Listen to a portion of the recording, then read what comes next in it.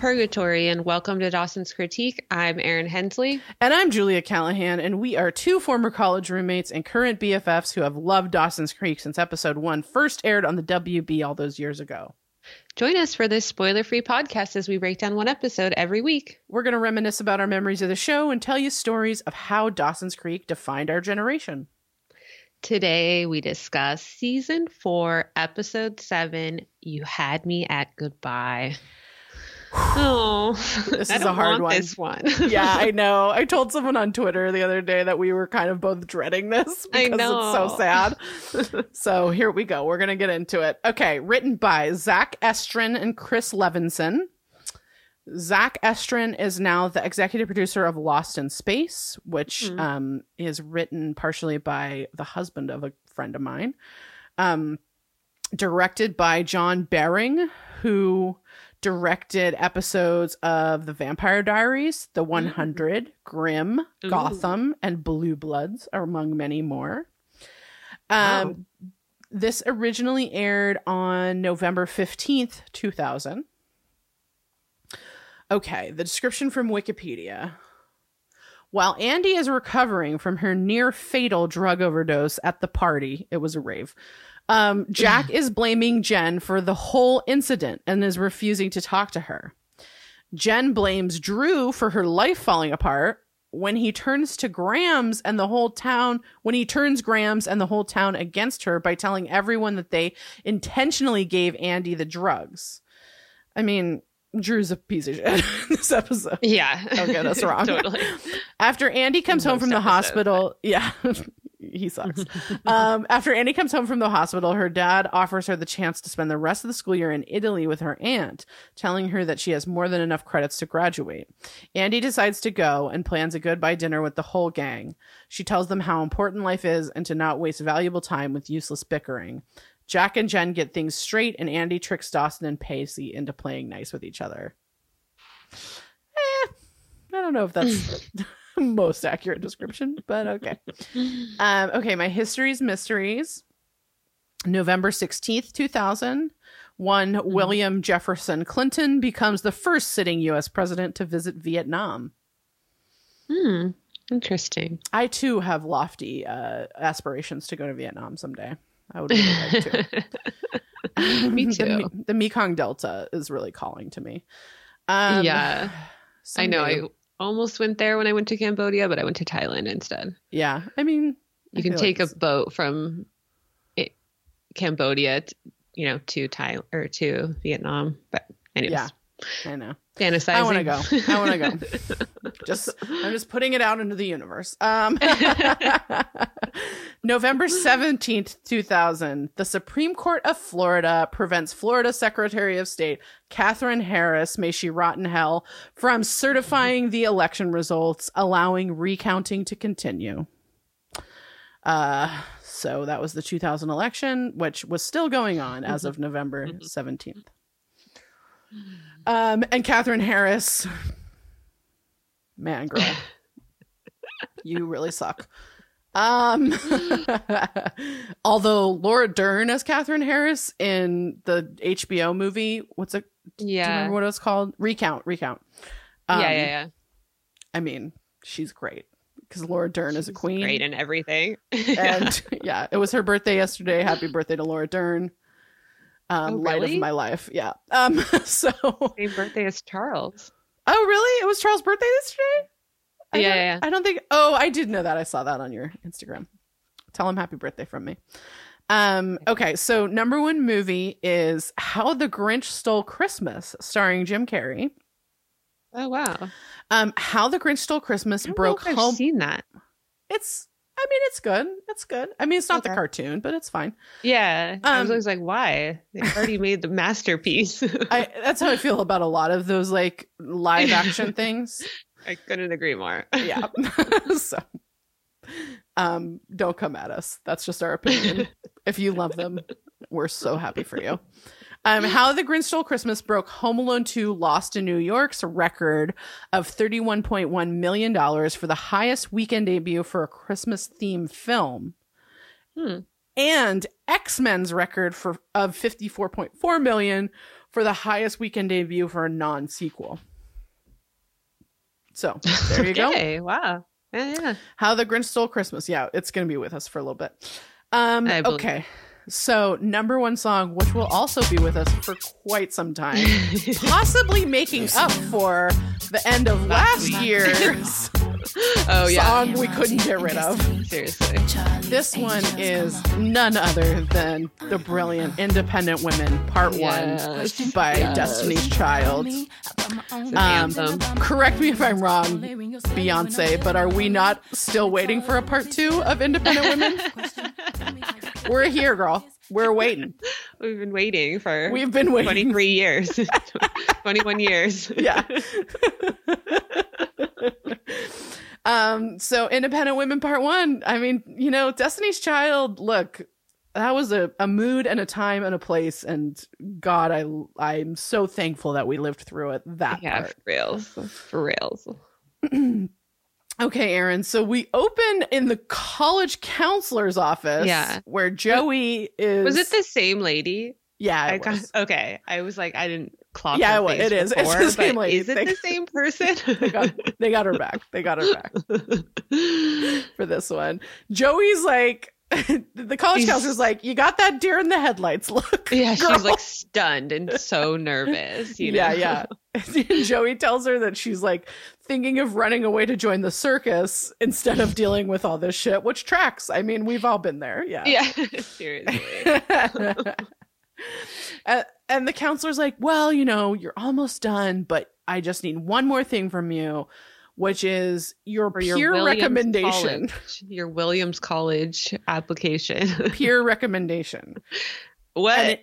And it needs to be from the person who knows you best. And like this is not a thing. This is not real. That's not a thing. Just so we're clear about how the premise of this episode is based on nothing. I know. This isn't a thing. I need to like call Williams College and fact check this. This is unbelievable. Even at the time, it was unbelievable. I mean, like we obviously were applying for college at the time, Julie and I. So like you're like, what? I don't know anyone who's had to do this. A peer review. I'm like, girl, all my peers are having meltdowns about their own college shit. Or have too much work to write another essay. Are you kidding me? Or are like desperately trying to ask their teachers in a timely manner to give them a letter of recommendation. Exactly. Yeah. So this college lady is like, you know, you've got the easy part, Joe. You just have to ask someone. And it's like, lady, if you only knew how much that's not the easy part.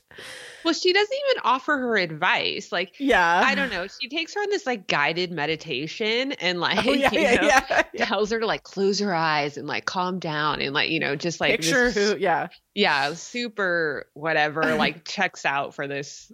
You know, checks out. Okay, but whatever. And then, you know, she's like, open your eyes and who thought of you best or whatever. And like, that's not good advice. Like she needs to guide her as to like what that means. Like this, if you have to do a peer recommendation, you need to think about like, well, what do they want me to say in this and who can articulate that in the correct way, you know? Like there's more of a calculation here than like the abstract question of who knows you best. Like it's totally absurd. I love that point, Aaron, because there's also this part of me that's like, I mean, and I mean no offense by this, but like clearly what she is like thinking is like it's between Dawson and Pacey. Yeah. Jen, no consideration, even though Jen knows Joey pretty fucking well. So does Andy. I mean, I would be thinking of all my friends. I like honestly think Andy would be the one I would ask because she would know exactly what they wanted to hear and say it in the best way possible. Bingo. And that's the thing is that it's like a college like Williams College, you know, like as much as I love Pacey and I think that Pacey would write write something wonderful about Joey, there's like a part of me that's like, I get it. Pacey is not like a college bound person who understands what goes into something like this. Or what they're looking for. Like they don't want to know like how like talented she is and like about her. I don't know. Like you know what I mean? Like it's just like it's a classist question that they're asking. So it gets like a classist answer. Racist question that they're asking. And it's like it's a bunch of bullshit and it's not a real thing. Yeah. Anyway, we go to the credits and And we go to Andy's house, which is where Pacey is, bringing Andy her schoolwork. Yeah. So sweet. So, the sweetest. And he's like, oh, McPhee, I'm like so tired of lugging your shit around. And she's like, are you ever coming back to school? Yeah. And she's just like, I don't want to be the girl that like OD'd and had like a chemical meltdown. Yeah. This is just too humiliating, I mean, which tracks. Tracks. And they kind of have this back and forth about like what's going to happen. And when she goes back to school, and Pacey's like, the thing is like, these kids at school like eventually do forgive stupid shit. Like, hello, I show up to school every day and I'm okay. So they clearly forgive it. Scandal, like, which also tracks. Yeah.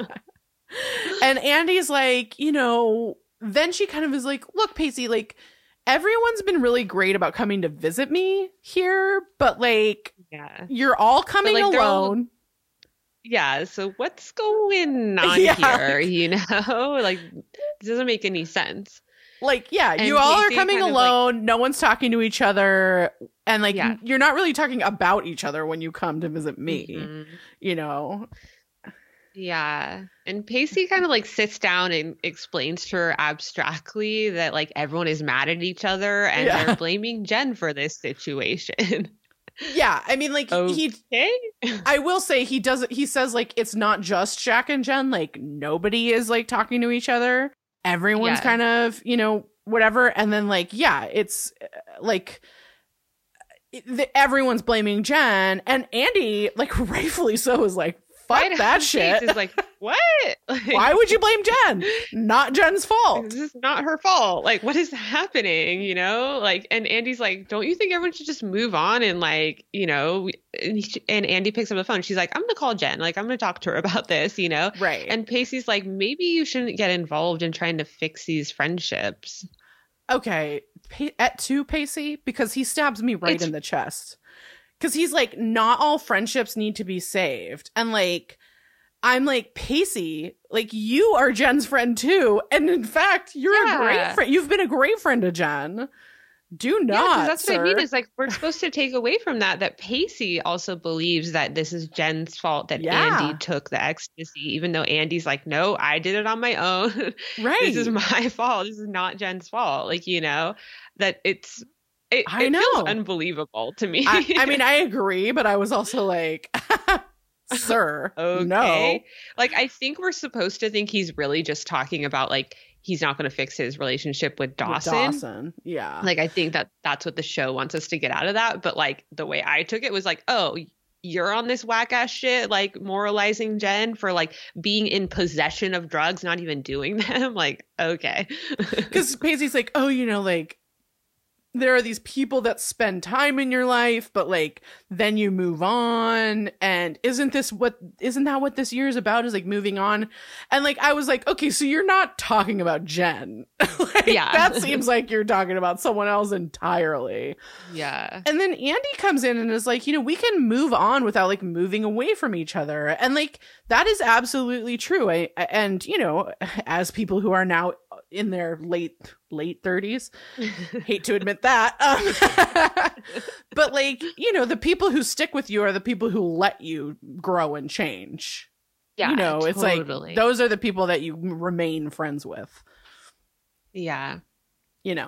So it's weird. And like, I can't tell if maybe Pacey's just like trying to make sure that she's not talking about him, because she did kind of admit that she wasn't over him and he's the love of her life or whatever. So like, maybe there's that at play too, but it's fucking weird. And I don't like the fact that everyone's blaming Jen for like no reason. It doesn't make sense whatsoever. Like, my just head would have never gone there. Like, I could, like, last episode, I could see Jack being mad at her in the adrenaline moment of the situation, but then being like, talking to Andy and be like, oh, okay. And then moving on. Like, there's this part of it that's like, Andy's unconscious and Jen's the one that knows that she took ecstasy. And like, I could see being like, there's a world in which you're mad at that. Like, why did you know this and I didn't? Yeah. And then like, after Andy wakes up, data. Yeah. It's like, okay, never mind. It says like, I stole it from Jen without her knowing. Yeah, exactly. You'd be like, I have an apology I need to make. I'll be back. I gotta go talk to someone. So we go to the credits, or no, that we've already been at the credits. Sorry. So then we go to Dawson, who's painting Mr. Brooks' house and like has apparently just finished. And like Mr. Brooks is going to be a real dick about it. Like it's really like I mean, like these two Mr. deserve Brooks each other, I gotta say. It's so awesome. Yeah, he just comes over and drops some like crotchety truth that's like over the top. Like, yeah, you use cheap paint, Mr. Brooks. Yeah, like whatever. And like, there's a part of me that's like, I'm always here for Dawson not having praise heaped on him, because I think it's good for him to not constantly have praise heaped on him. And Mr. Brooks is kind of like, well, you know, this paint job doesn't make up for my boat. So like, you also need to whitewash my fence. Yeah. Like, and Dawson's like, sorry, go ahead. Yeah. Dawson's kind of like shocked that he hasn't been forgiven for doing the right thing, that he can't just do whatever he wants, even if it's like, you stole a fucking boat. Like, there's two parts to this. You stole a boat.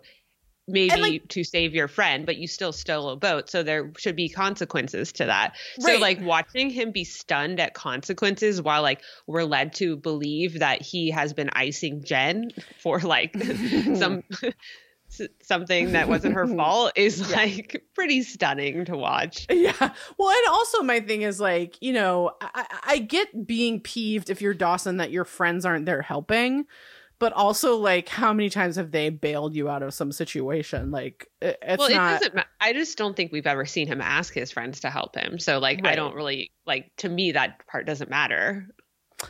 I mean, fair point. But like, Dawson's like, you know, dude, like, I got to do my college applications. Like, I haven't even touched them yet. And Mr. Brooks, like, I think that's a waste of time for you. Which is kind of amazing. And then he says, if you want me to not press charges, you're going to have to whitewash my fence. And there's this part of me that's like, I'm on the fence, because like, there's a part of me that's like, Mr. Brooks kind of is being an asshole. Like, yeah, definitely. And there's this part of me that's like, where are Mitch and Gail? Like, if some old dude was mad at me for doing something like this, like my mother would definitely be involved in whatever negotiations were happening about. Yeah, because he's like constantly moving the goalpost of like what his debt is. So that's fucking twisted. Absolutely. You know? And like school is his number one priority. Sorry, Mr. Brooks. You know, like totally doesn't make any sense. I mean, I definitely agree that like him constantly being, oh, and then do this, do that. It's like, no, that's not how this works, you know? Yeah. And like, I mean, my mother would be like, in this guy's face. Yeah, it's hard to know if we're supposed to think that he's like a well-known, citizen of Cape Side, that like Gail kind of knows him or something like that. Because like if some random dude was like constantly moving the goalpost and like making me stay at his house longer, my parents would be like, hard pass. Like, how much to just pay you? Like, I don't know why they just didn't pay him, to be honest. I mean, I had that question too, but like, it just doesn't make sense. I had that question too, and I was like, I had this moment where I was like, what would my mother do? And I was like, first of all, if anyone treated me like this, my mother would be screaming in their faces, like, you know. But then also like, yeah, I feel like people would just be paid things, and then we would get past it. Anyway, so we go to school where Jen is in a camo shirt. And here we were in the camo times. Thank God I never got on that train. Whew. Yeah. Yeah, she's at her locker and she looks really sad. And then she sees Jack like across the hallway. They like connect eyes and he like stares her down. And it's like super Jack's aggressive. Pissed. He's pissed. And I just wish that he explained why he was mad at her. We don't get that this whole episode. I don't feel like we get an explanation of like what made him so mad. Like, what are we supposed to think? What are we supposed to think he's mad at? He's mad because she was in possession of the drugs that Andy took. Like that. Okay. I mean, I think that is what he's mad at. I think that's bullshit. Like, yeah, it's Jen like, didn't force Andy to take them. Well, yeah, but I just think even in 2000, just because like the moralization of drugs, it's like she has 2 pills of ecstasy. I wouldn't be like, oh my God, I'm never talking to you again. So like, I don't know anyone who would have said that like in my life, you know? So it's like kind of hard to get into this world of maybe the East Coast. I don't know. Yeah, tell us, East Coast correspondents, tell us what you're thinking, because seriously, wait, here on the West Coast, we were like, I mean, sometimes people do ecstasy. I don't know what to tell you. Like, I could see you being like, don't do that, or like moralizing the act of doing the drugs, but like 2 pills doesn't in your possession doesn't feel like that wild to me. Right. 100%. Yeah, so then Drew comes up behind Jen and does that like covering the eyes guess who thing, which is like really a not favorite thing of mine. Not touch me. Do not. And she tells him to curl up and die. She savages him. She's like, I don't know, rough skin. She like tells him he's fucking ashy. She's like, rough skin, questionable odor, my least favorite person on earth. And then Drew goes, wrong, it's me. Which I kind of loved. Yeah, and then she does tell him to curl up and die. Which is like, all right, Jen's unhappy. Jen is unhappy with the situation before her. Like, I just like how she learned from her experience with Henry of like, just go, trust your instinct. Yeah, like, get the fuck guys out are just going to keep coming after you, gaslighting you, telling you your reality is not what you think it is. And then, you know, try to wear you down to like, be in a relationship with you, friendship in this case, or romantic in Henry's. And like, she's just like, no, remember when I like didn't trust my instincts? Hard pass. That didn't go well. I don't need this. And Drew's like, it seems like your friends think I'm a bad influence on you. And like, you know, he's like, this is not working for me because I need them to hang out with, because like, how else would I fill my time than like basically like getting like, torturing you. Yeah, exactly. And she admits to him that they're not talking to her, like none of her friends are talking to her. So like, again, Pacey's not talking to her, Dawson's not talking to her, right? No one's talking to her. Well, like, and she's like, you know, she blames that. She's like, because of you, that's happening. Exactly. That's what I said in the last episode. I'm like, what? Like, if I did the calculation in my head, I'd be like, this is Drew's fault. Like, if I wanted to blame someone, I would fucking blame Drew. Absolutely. So Jen and Drew start like walking up the hall, and Drew goes on this long rant about like how easy it was to blow up their friend group. And I'm like, yeah, I mean, like these people are barely hanging on to each other on the best of days. Like, and then like basically Drew makes it no question that he is the replacement to Abby Morgan. I know. Like, he's so just funny. Like, my name might as well be Abby Morgan. Yeah, and he's just like, look, I never judge you, and like you can't say the same for your friends, you know. And like she's just like, I'll never be friends with you. And like the reality is like he is judging her. Like he thinks she hasn't changed and become a different person. So like, you know, it's untrue, Drew. Like, you know. Yeah. I like that take, because like there was this part of me as I was watching this that was like, man, Jen is so fucking hurt by this guy. Like, because she's just basically like, I'm never going to look to you for this solace or support. Like, I want nothing to do with you.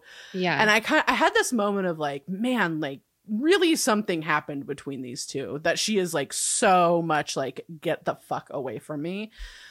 Yeah, I mean, it's just, it's traumatizing to have someone from her past, like like she looks at him and she remembers all of her, like, you know, situation she was in where she didn't have any control and she didn't like, you know, what happened.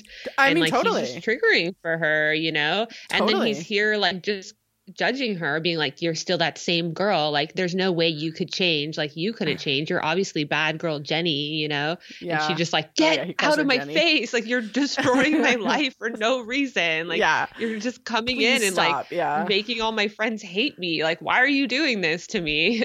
So then I can be lonely, like, and then be friends with you. Like, no, thank you, sir. And then Drew says this line, like, like, honestly, what is this character? He goes, that which does not kill me makes me more diabolical. And I'm just like, what? What am I watching right now? I have no idea. Yeah, just like, what were they doing with Drew's character? It's so funny. Honestly do not know at this point. So anyway, so we go to Pacey and Gretchen's. And like, I just want to point out right here, the Witter Wagoneer is apparently now Pacey's, like, fully and wholly. Which I'm not mad at, but also seems like, okay. Right. And he like goes in the house where Joey's waiting for him, and he's like, oh, Andy sends her best, and Joey's like, I was wondering where you were, but no matter, we're gonna kiss and like snuggle like, for a bit on the couch.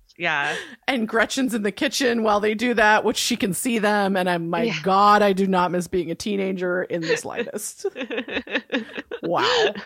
I'm really it's like, funny it was that driven Joey's home just there like hanging out, but like she didn't know where Pacey was. Girl, it was 2000. We didn't have cell phones. Yeah, but they would have left school. I mean, but also like if you were like about it, you would have talked about it. Yeah, but also remember back then, sometimes you just like hung out and waited for someone because like who knew? No, I definitely agree like that, but like this is her boyfriend. Like I don't know. It's just like what? How did she not know? It's a school day. Yeah. So Gretchen walks in then and is like, it's Thursday, and Pacey, you're supposed to go to the grocery store on Thursday because we have no food. And remember shopping for groceries just once a week and not for like multiple weeks at a time as we are doing right now. Also, okay, wait, I have to pause this because we get a full look at Joey's new bangs.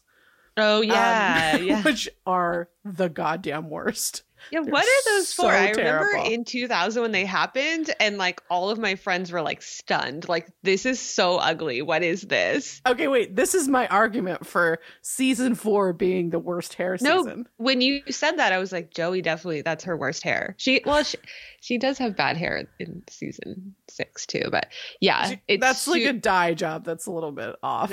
No, it's like grassy too. The texture. Yeah. We'll get there. So, but girl, I mean, all our hair wasn't great in 2003. Yeah. In this episode, every time we see Dawson, I couldn't take my eyes off his hair. I'm like, what is happening? It's a texture thing too. What is like, that look? That is like not. No. What? So, it looks like a wig. Anyways. It does. So Dawson has the worst hair in season 4 is my argument. Pacey's hair, it's not the worst hair, but it's not the best hair. It's like that shaved head. Yeah. Like, and then whatever. Joey's bangs are awful. So really we only have like Jen's hair is great. I mean, Jen's hair is flawless in this season. Jack's fine. Too. And actually he Andy's gets a hair mullet later on, but right now he doesn't season 5 is bad for Jack. Season 5 goes really wrong for Jack's hair. But my argument is that the most characters have the worst haircuts in season 4. This is my case. I am now resting my case about season 4 hair. It's these bangs that push it over the edge. They're atrocious. They're really bad. It just doesn't make sense because they're like, they go to her like her cheekbone. But they're not like they're not fully front, no, it's just like a it's like side it's bangs like a short kind layer. Of. It's like a short layer. It is. It's so weird. Awful. Anyway. I don't know, girl. It's hard for me to stomach. I'm sure I'm going to make some other comments about it as we go through parts of this season because they distract me for a long time. So Pacey's like, okay, like I'm gonna go to the store, but then he and Joey proceed to start making out in front of Gretchen, and again cannot overstate how much I am so glad that I am an adult with my own apartment. But they're really cute. They're cute. They're super cute. And then Pacey leaves in his carpenter jeans, and Gretchen immediately turns to Joey and is like, because Pacey's just like, don't listen to anything she has to say about me. Yeah. And then he leaves, and Gretchen's like, tell me everything. Tell me everything. What's going on? And like Joey's like, how did you like avoid the college application dysphoria? And Gretchen's like, no, you are not tricking me. That's not it. Yeah, you definitely have something on your face that I'm not sure exactly what it is. Exactly. So Gretchen walks her. Interesting that how she says that she can like recognize that there's something going on with her. Yeah. You know. Yeah. In light of a scene that's coming up too. Yeah. So Gretchen walks Joey outside and just like we get a full body shot of both of them, and man, is it the perfect. I just want to see like a car accident of 90s and aughts fashion. Like it's like we are really like in the year 2000 because like we totally are. Joey's in those chunky shoes. Yeah. Gretchen like, just brings it the whole time. I don't know. Like, yeah. I guess she just has more of like what people in California were wearing. Yeah. Definitely Gretchen feels more familiar because Joey's got these like chunky, like, I don't know if I want to call them Mary Janes, but they're kind of like a chunky shoe and like these bell bottoms pants. And then like the waistline has definitely come down quite a bit. Starting to come down. It's getting real bad. But the shirt line hasn't come up as far as it's gonna. Like it's like we're in a transitional time. Not great.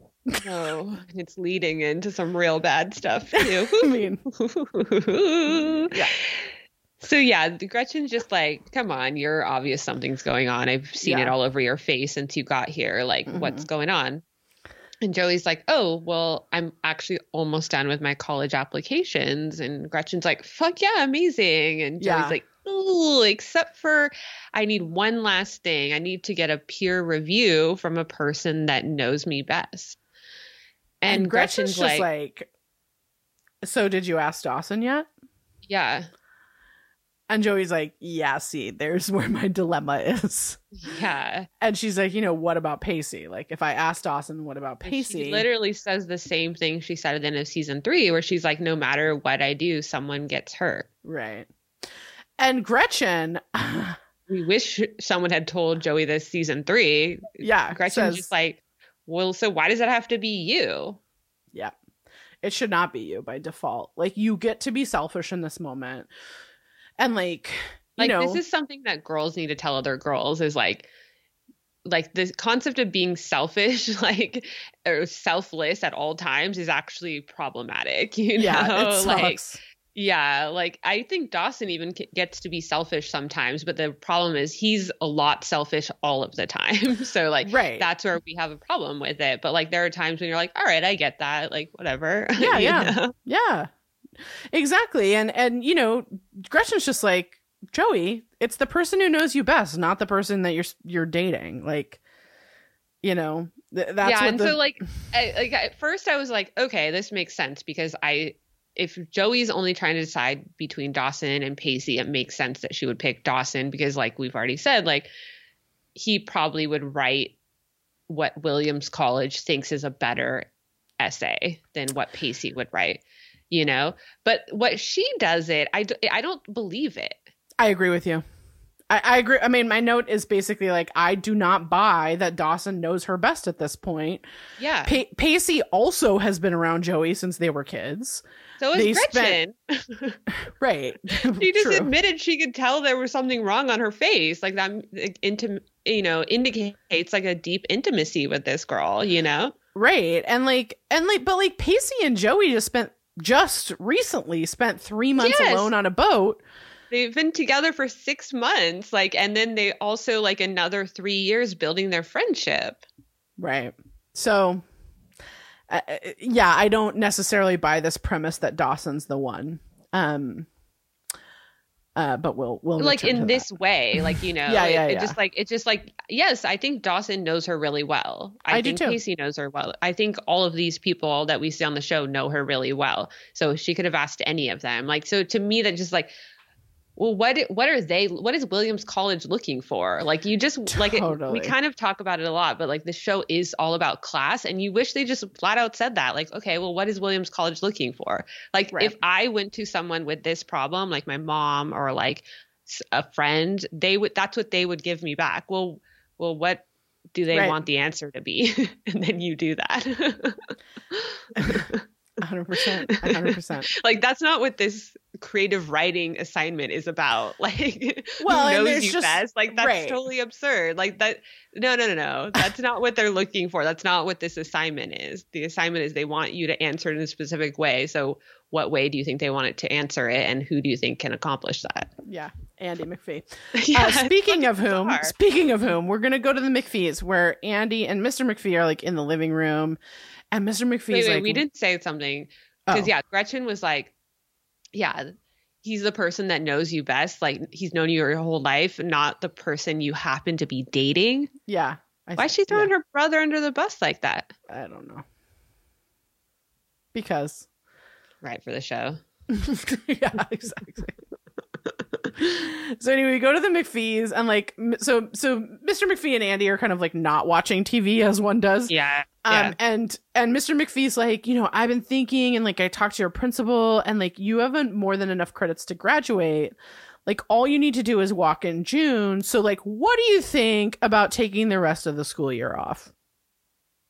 This is unbelievable. Okay. This is unbelievable. Even at the time, I was like, this is how they're writing her off? I mean, yeah.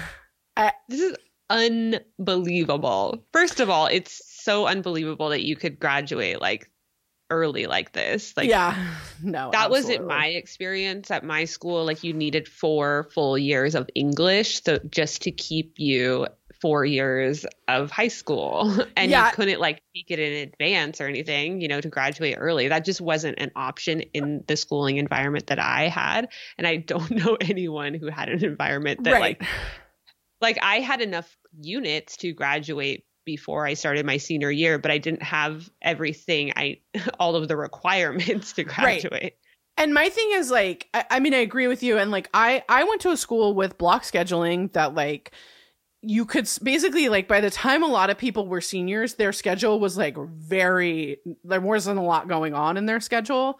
Yeah. So like, I knew a lot of people who like got out of school at like 10:20 every morning. Like, it was like they needed to go to 2 classes.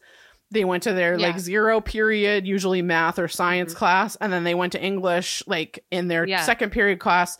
And then they were like done with school at 10:20, and a lot of them worked or like whatever. And so my thing is like, I could see that, but I mean, there was no one, you didn't get to just like go, you didn't get to just leave. So this is bullshit. And then on top of that, like, it doesn't make sense for Andy's character, who is so in school oriented. I agree with I you. just kind of wish that they had, to be honest, don't you wish they just gave her the same opportunity Joey had of like a trip to Paris? Yeah. And then Andy chooses going to Paris? Yeah, something like that. Cause what happens is that like Andy's kind of like, well, what? I would just get a job, or like, what are you saying? And Mr. McPhee's like, no. Like, I just realized that the last time I really saw you relax was when we were in Florence with Aunt Georgia. And Andy's like, yeah, I was like 11. Yeah. Like, of course, people are relaxed when they're 11 years old. And like on vacation in Italy. Like, right. And okay. He's like, oh my God, you were so free. Yeah. And I always wanted to spend more time in Europe. Okay. And Andy's like not super sure. I'm going to have something to say about that in a second, but like Andy's not sure about this. And Mr. McPhee just like is like, the next 4 years are going to be even more intense than like this 4 years was. Mm-hmm. And like, this may be your only chance in your whole life for an opportunity like this. And quite honestly, that's bullshit. Absolutely not. First of all, Harvard University has a fucking study abroad program. I guarantee you.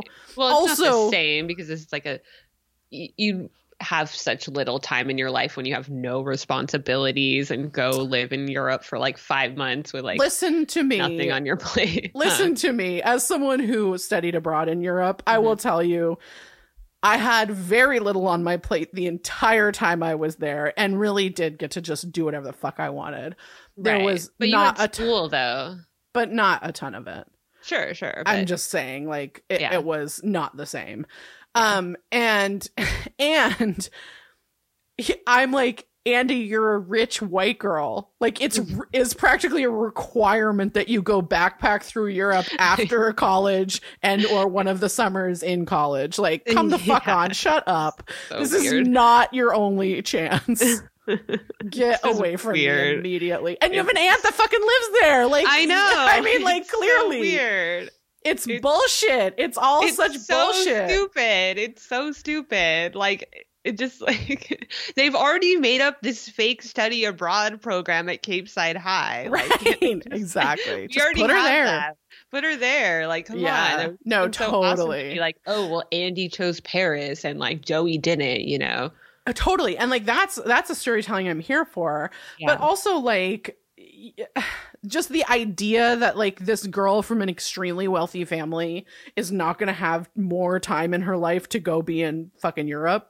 Yeah, like unbelievable. Get out of here. Okay. Get out of here.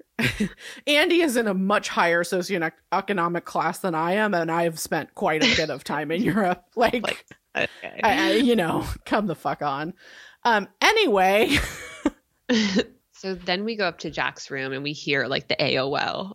Yeah. Email. You got mail. And Jen. There's one email. There's one email. It's from Jen Lindley 1, which I love. I like that like stupid detail. But and then like so Andy comes up from behind and is like, look, like just what open it. You need to forgive her. Like, what is going on here? Like, it sucks because everyone's trying to control like Andy's narrative too. Totally. Like they're being and Andy's like, I'm not her. Like it's just like Andy's like, this isn't Jen's fault. And everyone's like, no, it's Jen's fault. It's so fucked up that they're doing this to Andy as well. Agreed. And Andy's like, then Andy just like dumps this on Jack. She's like, look, Dad wants me to take the rest of the year off. And Jack's like, what? So you get all the perks of like a senior year in Cape Side with no homework? Like, I'm in. Where do I sign up for that? And Andy's like, no. It wouldn't be Cape Side. Cape Side. It would be Florence. Right. And they're like, oh, with Aunt whatever we just heard. Georgia. What's her name? Georgia. I haven't seen her in forever. I ran into, I want to say I was in Florence once, and I ran into one of our friends from college who worked there. I think you told me that. Yeah. I like literally was working at a hostel that I was checking into. Amazing. I was like, what the fuck? Yeah. I think it was Jenny. Was it Jenny? Wasn't anyway. It was someone. Lindsay. It was Lindsay. Anyway, so Jack's like, what? You're just gonna like leave? Like he gets real bristled about that. Yeah. Like, you're just gonna leave? What? You're just gonna leave? That sounds like you'd be running away. And Andy rightfully is like, from what? Yeah, and then Jack's like, you're the only one everyone's still talking to. And I'm like, what kind of bullshit argument is that, Jack? That's a terrible argument. Like, I get him being upset about this happening. Sure. Like we've been talking about, like your senior year is scary because everything's changing. So him coming to terms with the fact he won't live with his sister anymore or like to be in the same town as her would be really hard to think about. But then, and now it's coming sooner than he would have, he originally thought it would. So you're like, what the fuck? And then he's like, I'm going to live with my dad all by myself. Like that guy's like, we're kind of better, but like, ugh. Like, right. You know? And that, like, that's the thing. He moved back into this house to like be there for Andy. Mm-hmm. And now you're leaving. Like, what the fuck's that? You know? Yeah. And then Jack like says this thing where he's like, you know, I always pictured you as like the girl that didn't just go to the last party of senior year, but through it. Yeah. And like, you really want to leave this and miss the end of it all. And there's a part of me that gets that. Like, I totally think it's true. And that's why I kind of feel like it's unbelievable that Andy would leave, because she seems like the type of person that would want to go to her senior prom, that would want to like, even go to senior ditch day. Yeah. Like, participate in all of the end of year things, you know, of high school, like, and just kind of like, you know, do that. That does check out to me. Yeah, and like, you know, he's like walking away and is basically like, you know, I didn't think you were going to be the one that like missed all this, like, but I've been making, you know, mistakes about a lot of people lately. And like, there's this part of me that's like, okay, I was also a 17-year-old once and like did shitty things to people. Yeah. But like, I don't know. Well, I think I wish in this moment we had Jack explain exactly why he's mad. Like, I guess like we're just supposed to go on the fact that Jen was in possession of 2 pills of ecstasy. And like, I literally cannot even. It's really hard to wrap your head around. I cannot wrap my head around that. Mm-hmm. Like I cannot even, then or now. Yeah. It's just like, what is happening? Yeah. Okay. Well, so then we go to school where, speaking of Jen, where Mitch is in a room with Grams and a juvenile corrections officer. Like, okay, so like, fuck? Jen opens an office door and we see Mitch and Grams and a cop, and we're like, what the fuck is happening? Right. What is happening? Because then Drew speaks and we realize Drew and Mrs. Valentine are in this room. Mom, and we're like, what? Like, honestly, what is happening? What's this ambush? It's wild. And like, okay. and he's like apparently told all of these people that they both have like a ton of experience with ecstasy and they both contributed to the delinquency of Andy McPhee. Like, get the fuck out of here with this. Like, what? It doesn't make any sense.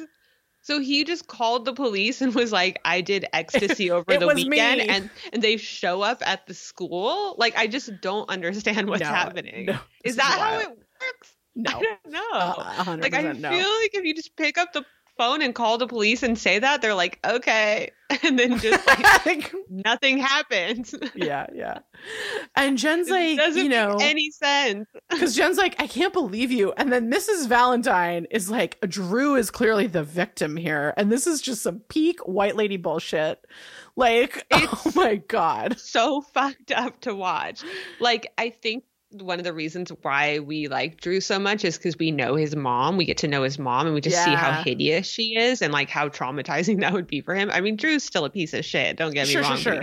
Like a juicy one, and like, so you kind of like the fact that he's a little bit more well-rounded, you get him more, but yeah, she's wild. Like, well, fuck this bitch. There's a difference between a 17-year-old who has a shitty parents being an asshole and like a 30-year-old who has shitty parents being an asshole, because you're like, okay, at some point you have to stop being an asshole. Like, we get it. Definitely. We get it that like, childhood trauma is like no joke. Trauma. Yeah, exactly. Yeah. But also at a certain point you're on your own in like the shittiness fact. Like, it doesn't matter. Yeah. You still don't get to be shitty. I'm looking at you ex-president of the United States. Yeah, it's just like that space to like for understanding diminishes significantly after the age 17, and then it's near gone by the age 21. So I would give him a little more time, but I hear you. I hear what you're saying. I'll give him like till 25 at least. So yeah, Jen is like stunned. She's phenomenal in this scene. This whole episode. She quite rightly is like, would anyone like to hear what I have to say? And like, it doesn't seem like they do. Believe this guy. Yeah. She's just like, are you really going to believe what this guy said? They don't even ask her what happened. I know. They just take him at his word. Yeah. And like, for what? I don't really know. I don't even know why the police officer is there. I literally don't know what's happening other than this fucking sketchy white dude is like controlling the narrative about Jen's life. Exactly, because like Drew's like, oh my God, like, are you trying to say we don't have a past speckled with recreational drug use? And Jen's like, I don't have a present speckled with any of that shit. Yeah. And then she like looks directly at Grams and begs her. I know. And is like, oh my God. I started crying. It was so fucked up to watch. She like begs her. She's like, ask me anything. Like, I will answer this. And Drew then butts in like, again. You see her saying like, believe me, like, and like, she is such a good actress because you see that like, I cannot believe no one's believing me that I'm getting blamed for this, and like, it's so fucked up to watch. Yeah, because then Drew butts in again and is like, I admitted that I provided you the drugs that Andy took. And is kind of like, I don't know how they got to Andy from you, but I provided you those drugs. And then Mrs. Valentine, who never helps the situation, is like, my son has come forward and like demonstrated his like he's ready to tackle his past indiscretions. And I just have to tell you that watching this on the day that I had to read some bullshit apology from Justin Timberlake to Janet Jackson and Britney Spears has like broke my patience. I was like, fuck everything, throwing this computer off the desk. I hate everything that's happening in this world. Jesus fucking Christ. And then it was a lot. That's the day we're recording it, though. The day of that fucking bullshit apology. Of that, for no reason, I don't understand what is happening. So the cop gives out a punishment. Yeah. Is that how it works? No, absolutely not. And for what is the crime? I don't know. Like, are you kidding me? Okay, and it's like theoretical possession of drugs at one point. What is happening? There is no evidence of any drug possession. Like, what is going on? Oh my God. And he gives what's him the community sentence? Service. 100 hours of community service. Hours of community service. That's a lot. Up. Yeah. Yeah, that's like 2 hours a week for a whole year. That's so fucked up. And from there, then Jen, like, Grams leaves the room all disappointed. After this sentencing in an empty classroom gets come down. Yeah, Jen's crying in frustration, you know, and she follows Grams, and like, I couldn't when she said this. She was like, do I have to pack my bags? It crushed me. That Jen expects immediately when she fucks up, she is going to be pushed out of whatever home she is in. That is crushing. Yes. Oh my God. And like, I don't even think that she fucked up, but like personally, Jen has not fucked up in the slightest. But like, give this girl like a fucking modicum of space to like be a 17-year-old. I just, again, it's hard because I, even at the time, didn't understand why they were coming so hard for her. I know. Yeah, it's really fucked. And Grams is like, I don't want to have this conversation. Like, I thought our relationship was based on honesty and truth. And you didn't ask her for anything. So like, what? You didn't ask her to tell the truth. You didn't ask her to a single fucking question. A single fucking question. And she says, like, I'm not going to scold you because that's for children. And then she goes, and I wish you were a child because then we could write whatever it is that's wrong with you. And Evelyn Ryan, I mean, oh my God, this side of Grams I know. I can't. Like, I mean, I definitely enjoy that we watch this journey that Grams goes on. So, like, you know, seeing her, like, when she kind of slips back into her, like, hyper judgmental, anti-Christ-like behavior, you know, and, like, her personal journey as, like, as a secondary adult character, because the other adult characters are just kind of all over the place, you know, but it's fucking wild to watch, you know, like when she thought Jen fucked Henry, you know, and she just lays into her. Like, it's hard to watch. Or when she walked in on an assault and then like blamed Jen. Yes. Like, you know, just the fact that Grams is so willing to lean into just blaming Jen for like a discretion, you know, like it's fucking wild, you know, it's hard that is the type of parenting that was seen acceptable, like in the 60s, you know? Well, and even in the year 2000, day, obviously, you know, but it's really hard to watch that kind of behavior. Agreed. And like, and then like Graham says, I've never been in my life so deeply disappointed in anything or anyone. And like, whoo, that disappointment speech is always stings. Yeah. What a fucking... I just don't get it. It's like, I don't know. She already knew that Jen had a problem with drugs in the past. I know. That's like, not what been is happening. Yeah. I mean, I guess we're supposed to think that she's like slipping back into her old ways, you know, but that's always been like, that's what happened with Henry in last season, where she's like, you fucked him. You're slipping back into your old ways. And Jen's like, I'm not, I'm a different person. And Graham's like, you are a different person. Yeah. So like, it's super bizarre. It's shitty. And we go then to the McPhee's where like Jack opens the door to Jen, who's like, oh my God, I got your email. Like, I was surprised. I never thought you were going to talk to me. And he's like, I didn't email you. I didn't fucking email you. Right. Apparently Andy did. And he's like, yeah, we're like, okay, obviously it was Andy. And he's fucked up to her. And like, again, I'm like, at this moment, I wish he explained to her why he was mad at her. Because he like basically like he's a dick to her. He says like some shitty things and then walks away, but leaves the door open. Mm-hmm. And Jen's just like, you can be angry at me, but like at some point you're going to need to tell me how I can fix this. Like, yeah. And then like, goes on to say like, I apologize. And I've even apologized for things I don't think I have to. Right. And she's like, you know, I'm 17 and I did something like not the smartest. Yeah, like maybe I acted out of character, but like everyone makes mistakes and like you're supposed to forgive the people close to you. Yeah, and she's like, you know, what you're doing right now is like killing me. Like you of all people should understand, and like I would never fucking do this to anyone, but especially not you. Right. And then she leaves, which like good. Yeah. And like as she closes the door, we see that Andy has been there and has seen this whole thing. And like Jack turns to Andy. Yeah. And he's like, you know, don't you get it, Andy? Like nothing you do is gonna fix it.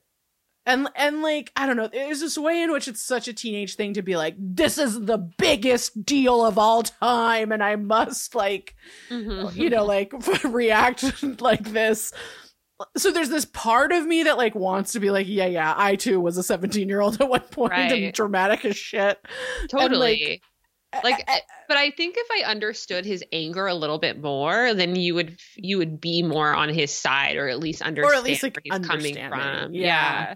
Because like, you know, he doesn't even say like, oh, well, I thought you were starting to use drugs again. Like, I don't like think that's fucked up, or like, I don't know, like all the like. Because all that they're kind of saying is that like Jen gave Andy the drugs, and Andy and Jen are kind of there like, that's not what happened. Right. What? Exactly. So then we get Joey is going to Dawson's house, but like he's not there. And as she leaves, he's like, she sees him getting something out of this like shed area, which he's like carrying paint or whatever. Yeah. And they kind of like banter as he walks to the car to drop it off. Also, Joey has a different backpack. It's like tan. Oh, really? Yeah, it's not that old red one with the blue stripe. I was really devastated. Yeah. That backpack, it means a lot to me. Yeah, it's so iconic. I know. And I don't know if it comes back or not. I've got a backpack watch going. Don't worry, y'all. So Dawson's yeah, I mean, they just kind of banter, and Dawson like makes a kind of comment about how unfair it is that like he's the one like making the boat thing up to Mr. Brooks by himself. Yeah. And Joey's like, oh, you know, my yacht club employment is like forever in your debt. And Dawson says, I'll put it on your tab. And I'm like, sir, if you think she's the one that's run up a tab, I have some news for you. I know. Okay.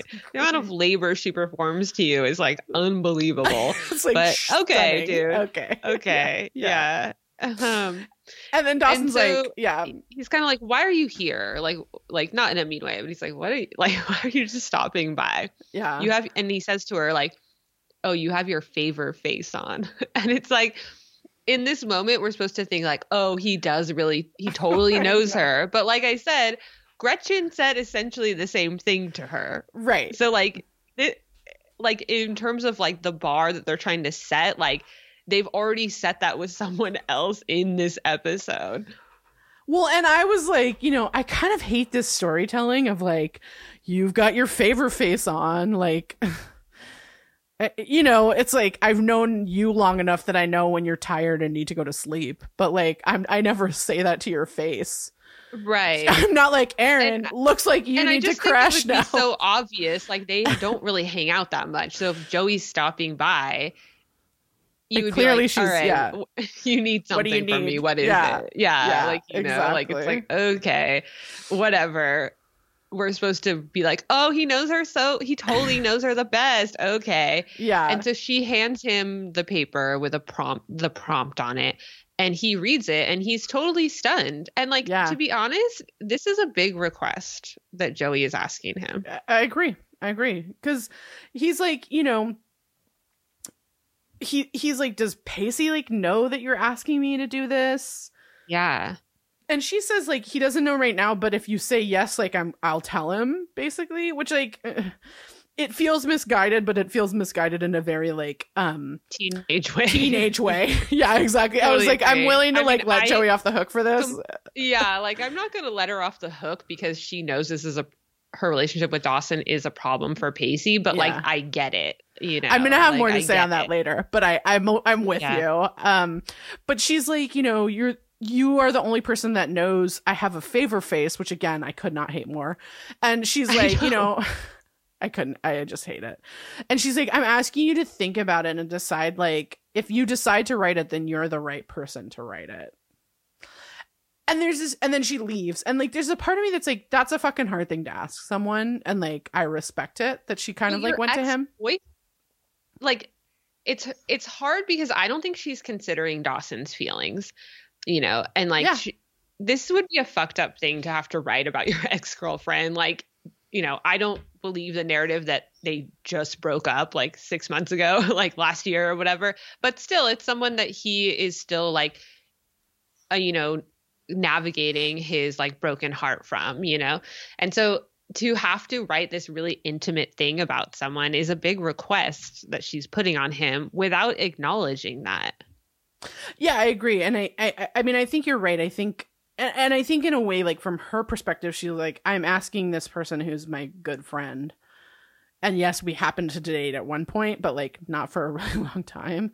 Like I'm asking this person to write this for me and like not considering his feelings that like for him, like there was a betrayal that happened really recently. Cause I think for her, it's like, I think she understands that's how he feels, but she's like, but it's ridiculous. Like that's kind of not what happened, which like is also true, but you know, emotions are I mean, fucking regardless weird. Of that betrayal or not, like he is nursing a broken heart, you know, and it's similar to the way Andy's like, you're the love of my life. I'm not over you yet. Like the amount of time since Andy and Pacey broke up and you know Dawson and Joey is pretty similar, so like watching these like longer, you know, heartbreaks and getting over people, to be honest, feel realistic and like and like good to see, you know. But Joey is asking him this thing and they don't even discuss it. She doesn't even say why she's asking him, you know. And so like I just feel like this would require a better conversation with someone of like, I have to do this. I thought about it. The reason why I'm asking you is because of this. But again, that's because this whole assignment to me feels more calculated than they're making it out to be. Totally. So it's like, again, hard to watch. And at the time I was like, what is going on? Yeah. So we go to Mr. Brooks's where Dawson is like now whitewashing the fence and like thinking about Joey's requests. Like it's like the paper's right there and he's like staring at it. As he's painting this fence. It's really funny. And like Mr. Brooks calls him in to eat dinner, and like then we finally see the inside of Mr. Brooks's house, and like there's all these old photos, and he sits down to eat this like kind of massive meal. The plate he gets is huge, and it's like, you know, Dawson's like, oh my God, this is really good. And then Mr. Really Brooks just like, though. I felt like it was really mean. Like just like the delivery was mean. Like he takes a bite and he's like stunned. He's like, wow, this is actually really good. I thought you were a sad, pathetic old man that eats like, you know, microwavable food. Like that was the way I took it. I think I don't think you're wrong. So when Mr. Brooks kind of launches at him, like I'm kind of like, well, you were a dick to him. So how do you think this already crotchety old man is going to respond to that, you know? Right. I mean, again, my note from earlier in this episode, like these two deserve each other. Yeah. Because Mr. Brooks like, oh, you're one of those guys. He's like, you're one of those teenagers that can't eat in silence. Yeah. You have no respect for silence, you know? It just kind of like pops off on him. He's like, the reason why none of your friends come to help you is because, you know, Dawson goes to leave. He's like, well, on that note, I'm out of here. And he's like, I'm going to go eat my dinner outside in November in New England. I understand that the show has like completely like lost the plot on like the fact that we are technically in a part of the country that has like real legitimate seasons. Yeah. But like, I haven't, I'm like, it's November. What? I'm not going outside in New England. Hell no. Yeah. And Mr. Brooks I don't own a coat that would make me not die. No, it doesn't make any sense. And there's nowhere to sit out there. And it's like a full like china. Like, I don't know. Okay. And then what Dawson's eating off of is full china. Yeah. Yeah. And Mr. Brooks is like, oh, that makes sense. You totally just are going to leave. Like you just run away. Yeah. The reason why you don't have any friends come help you is because you just don't address any of your issues. And I was like, not wrong. Not wrong, Mr. Brooks. And then Dawson tries to go like toe to toe to him. But like, it's so funny because he's so young, you know, and he's like, well, what about you? You have all these photos of people in him that I've never seen before. Yeah. Like, this is an old man, of course. Like, what? It just is so, like, it's such a weird counterpoint. It is. But Mr. Brooks then, like, kind of lets us in and is like, you know, well, all those men are my brothers in those photos. And I, like, lent them money to start a business. And then they lost the money. And, like, now we don't have a relationship. And I'm like... That doesn't make any sense. Yeah, I'm like, I don't know. Like, just because your brothers lose money that you lent them, that's the whole risk you're taking when you lend your family money. So the idea that the through line would be then you don't talk to your brothers indicates you're an asshole. Not like, that's not like the outcome that obviously would happen. That's a potential one, but like, that doesn't make sense, man. I'm like, you can just actually forgive people for losing money. Like, sometimes it happens. You lent them money, meaning that a bank wouldn't lend it to them. So like, it sounds like it was a risky situation, like as it is. Right. You did it. There's nothing wrong with that. Yeah.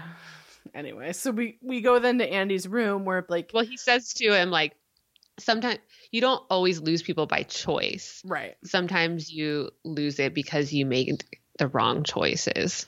Right. So we go to Andy's room where Pacey like brings her assignments, and like I have a little bone to pick, which is that like, why isn't Jack bringing her assignments? Right. I mean, I get that Pacey wants to be helpful, but like, yeah. And Andy's then like, I got a secret and I have to tell someone this secret. Yeah. And, like, she asked him for consent to tell a secret, which I think is so sweet. You know? I know, me too. She's like, can I tell you? And he's like, yeah, okay. Yeah. And Andy's like, you know, she tells him all about this deal with her dad. And like, Pacey's like, okay, like, what does Jack think? And she's like, you know, I thought he was going to be excited for me, but he's like here arguing that I should stay. And then she draws this like false equivalence where she's like, you know, he left once too. And Pacey's like, okay, wait. I know. Like, he moved across town, not to fucking Florence. Thing. Yeah, exactly. Yeah. Which is good. It's like, no, that argument doesn't hold any weight. Yeah, so let's keep on going, you know? Yeah, let's keep and Andy's this. Like, well, it's weird because like my dad wants what's best for my health, and my brother wants like kind of like what's best for, you know, for him and like our relationship. And then Pacey's like, oh, so you want me to be the tiebreaker? And he's like, I'm not going to do that. You have to choose. Yeah, because Andy's like, you know, yeah, you've done it before, and like you made a hobby of saving this damsel in distress. And I'm like, first of all, girl, you're not a damsel in distress. Second of all, I don't know why the thing that your father is requesting is like what's best for your health. I think it's just like a thing, an option. Right. And like, Andy's fucking awesome. Like, you're not a damsel in distress. I know. Yeah, totally. You never have Which been. Which is good. That's why Pacey just totally gasses her up. He's like, wait. Like, also, Andy's hair is the best on the show right now. So I know. So, girl, you got a lot going for you. Yeah, he's just like, I can't be a tiebreaker. You have to choose. Like, he's kind of echoing what he did to Joey is like, this is your life. It's your choices. Like, you know, it's going to be hard. And like, you know, there's no right answer here. Someone's going to get hurt no matter what you choose. But like, it's your life to make that choice. And Andy kind of starts spinning and like, well, what about, like weighing all these options in her head. And he just like looks her in the eyes and he's just like, it's your life. You get to live it. You're the tiebreaker. Yeah. And he also says earlier, he's like, I didn't save you. You saved yourself, like as the damsel in distress. So he's just like, he's just totally giving Andy all the agency that she's like not giving herself. Right. And it's like, no, you have all this agency. Like you did all of this. Yeah. I was next to you when like you were having a mental health crisis, but like I didn't do it. I didn't fix it for you. Like you fucking fixed it. You did it yourself. And she chose to go to the hospital too. Like she made a lot of these choices despite like what Pacey wanted her to stay, So and like he's being such a good friend to her. Totally. Like, it's so sweet. And there's this interesting parallel here actually between the Mr. Brooks Dawson conversation about like him leaving when he leaves dinner and Mr. Brooks is like, oh, that's why whatever, you're all alone. You always leave when shit gets hard. And she's like, I want to make sure that that's not what I'm doing. Exactly. And like I kind of had this moment of like, because she's like, I want to make sure that like life didn't just hit a rough patch, and I'm like, peace out, see ya, I'm going to Italy, right, and Pacey's like, or my thing is like, we have seen a lot of your rough patches, Andy, and like, you don't do that. That's not what this is. I mean, this is a wild thing, but totally unbelievable, But like, that's what all of these characters are learning is like, when are you running away from your problems and when are you just leaving them behind? Well, and like, when are you saying like, hey, it's time for me to move on? Exactly. And like, perhaps there's a precipitating incident. Yeah. Leaving something there doesn't always mean you're running away. It just means you're like, no, that shit's done. I'm done with it. I'm leaving it in my past, Yeah. And that's what you have to learn when you're young. And like, even to this day of like, when do you just draw a line of something that's not working for you? Totally. So we go then to Jen and Drew, who are like, seem to be waiting for someone. They're waiting for Godot because this person never shows up. Yeah. And Jen is like, she's so pissed. good in this scene. She's like broken. Like the way her acting is, she's just sitting like catatonic, eyes forward, just like broken. Because Drew's like, oh, what should we do for our community service? Like, and then is like, he says something like super sexist about like not wanting, like, I can't wait to see you in your like form-fitting orange jumpsuit or whatever. And I'm just like, ew, like, sir, please go away. And Jen's just like, you don't know what you're doing. You think you've calculated this whole town, but these people are fucking wild and they're never going to think you're a good person. Like, you're not going to be able to like, Ferris Bueller your way out of this. Yeah. And then Drew kind of like doubles down on the whole, like, we need each other. Right. Like, we're nothing without each other thing. And I just think that Jen is so strong in this scene to just be like, no. You judge me and you want me to be a person I don't want to be. And like, after the whole of season 3 and watching her being like, no, why are you doing this to me, Henry? And then just like giving in over and over, it does feel good to watch her just like not be like, no, get away from me. Because like, you can relate to what Drew is saying. Like, he's like, these people, we know each other, we get each other or whatever. And she's just like, you get the past me and the person I don't want to be. It's the same as Henry, where Henry had this idea of who he thought Jen was, and Drew is doing the same thing. And Jen's over here being like, no, I'm me, stop it. And Drew's like use of the word we, and he does it a few times throughout this episode where he's like we and like Jenny we, like, there's this intimacy and familiarity between the two of them where he is like really trying to suck her back into this like like this kind of like almost group mentality, even though he's the only one in the group. And I think it's fascinating, the way that he uses it. He just uses that word in this episode. No, it's his tactic to manipulate her, obviously. Totally. And it's like, again, I just think watching how different she is now versus last season, like seeing her growth is like phenomenal and makes it particularly difficult to watch Grams just rail into her because we're watching her be this totally strong, different person season to season. And then like people just like kick her for no reason. Yeah. No, totally. Absolutely. Yeah. So we go back then to the McPhee's house and Andy kind of like tells her dad, like, you know, it kind of seems like everything is like going okay. Like you and Jack are doing okay. Yeah. She's like gathering data. Yeah. And Mr. McPhee's like, yeah, you know what? We kind of are. Like, it's actually kind of cool. And Andy's like, you know, if you and Jack can work things out, then like Jen and Jack can, or Pacey and Dawson. And Mr. McPhee's like, yeah, the only, like, it just takes the realization that you risk losing those people, like, to like, you know, start to mend that relationship. And that's like another good lesson for like this story of whether you're running away or whether you're just closing the door on a chapter, you know, where it's like, that's how you decide what's happening. Like, are you willing to risk losing that person, or, you know, that would be an outcome. So it's such a helpful like adult advice. Yeah. So then we go to this, just one of the most gorgeous shots of like the whole show, which is Joey sitting at the end of this dock. It's a really wide shot. We're really far back, and we get like the whole creek and the marshland behind her. Yeah. And she's so like pretty reading this book. It's so beautiful. And Dawson, every time she's on her dock, they do a few shots like that of her on her dock, and you're just like, damn. Okay. All right, North Carolina. I know. Dawson's wearing the biggest carpenter jeans yet again that we've seen. And hair's Dawson, wild. Yeah. And Dawson just like comes to tell Joey that he cannot write this thing that she asked him to.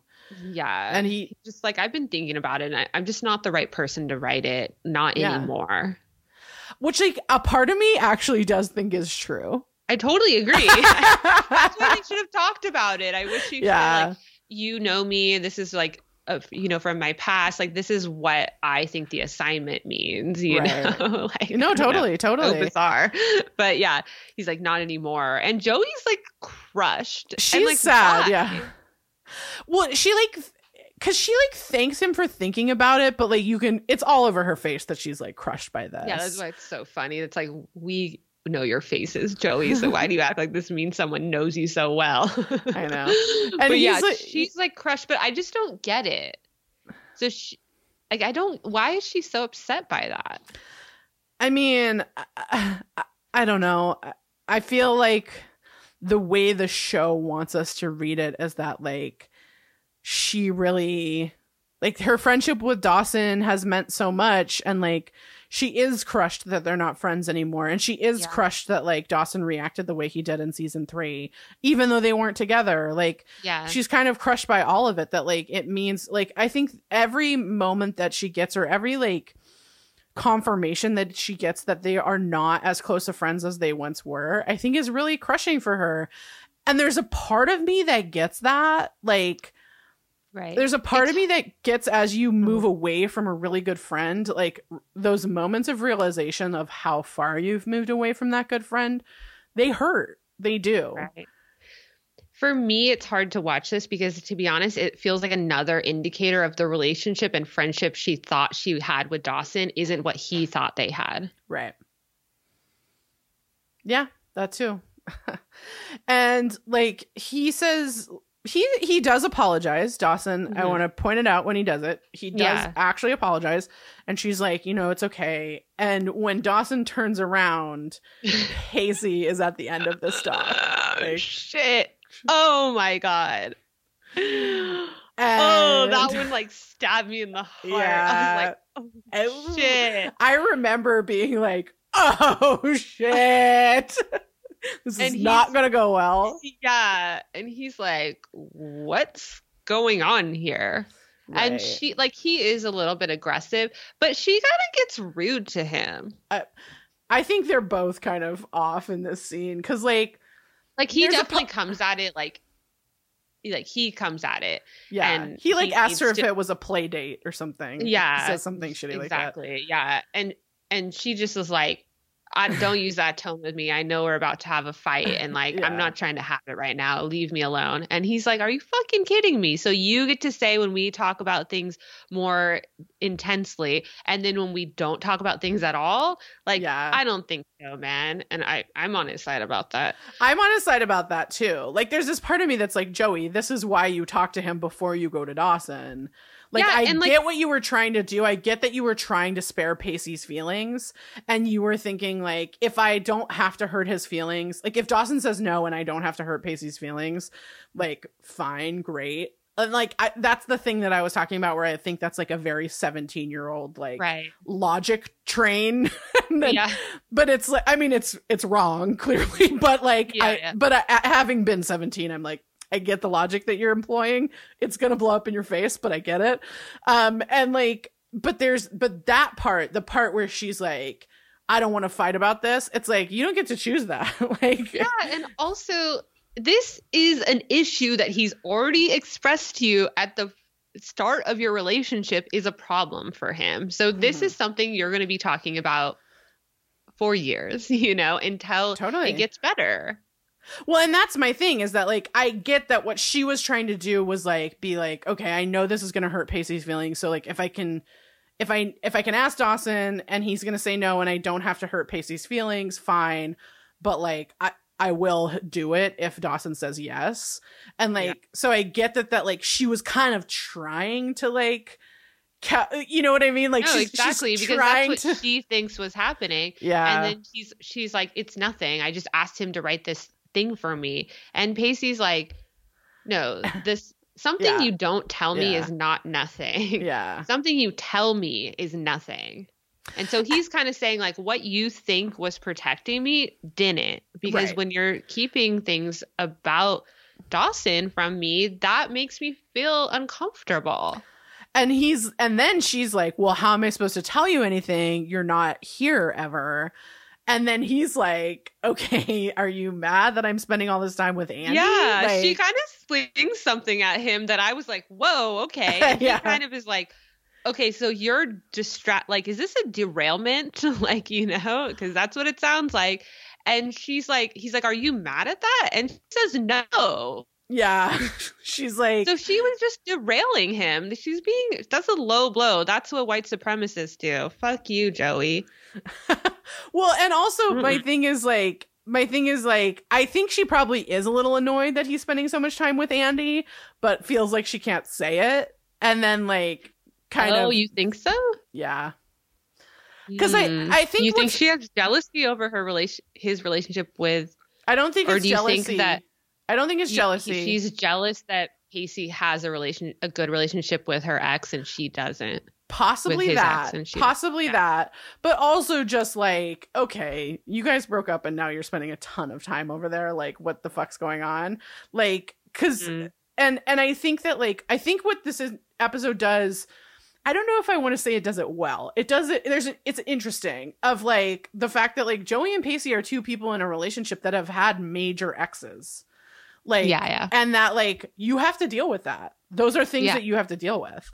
And I think it's interesting the way that and I think this is part of the way that they're going to get into it. I mean, we're going to get into it later, but, anyway, so she's kind of like, look, Pacey, like, I planned on talking to you about it. I was just, like, seeing if he was going to do it. And then she's like, and, like, if you were upset about the question, like, if you're upset, I asked him, it's, like, because of the question. And then she, like, lays out for him why she asked Dawson to do this in a way that I actually think is really good. And, like, the ultimate thing she talks about a few different things, but, like, is the day her mom died and, like, how Dawson was there for her. Yeah.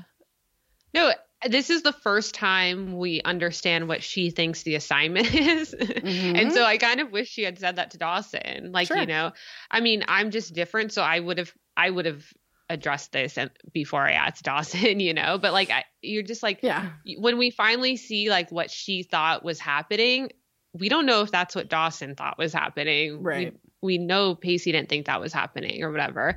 And so when we see that, we're like, okay, I guess this kind of makes sense. And Joey's like, you know, you can't be angry for, like, that I asked him. because like that's why I asked him, you know, like you weren't there for that stuff. And Pacey's like, you know, I'm not angry that you asked him. I'm not angry that you asked him. This is also about the question. Yeah. He's like, when do I get to be the person that knows you best? Yep, exactly. And she's like crushed, and like obviously because she knows what she just did, but it is kind of hard to watch her like I guess not get Pacey. It's hard to watch her be stuck between these two. Yeah. It's hard to watch her to like it's hard to watch her not be like on Pacey's side in a way. Is that what I'm trying to say? I just don't see her being protective of his feelings enough. Right. I guess that's what I'm trying to say. Is like, it's hard that on the one hand, I agree with Gretchen saying you have to be a little bit selfish, like, and I think she does. And then on the other hand, there's this part of me. I mean, I guess I want to bring into this conversation. Like, there's a part of me that's like, I don't understand how Pacey isn't the one who knows her the best at this point. Without a doubt. I mean, that's like hard for me to wrap my head around as well, because like, again, mostly because the question I think is being asked is not what Joey doesn't see it the same way I do, you know? Same. So that's why it's really hard to be there, because I'm like, well, he knows your little kid, like he knows your life story, but I don't know if he actually knows you, like the Joey Potter that you are right now. And like, I think Pacey knows you, the Joey Potter that you are now. So even if I get into her head about what she thinks the question is, I still don't think Dawson is the answer.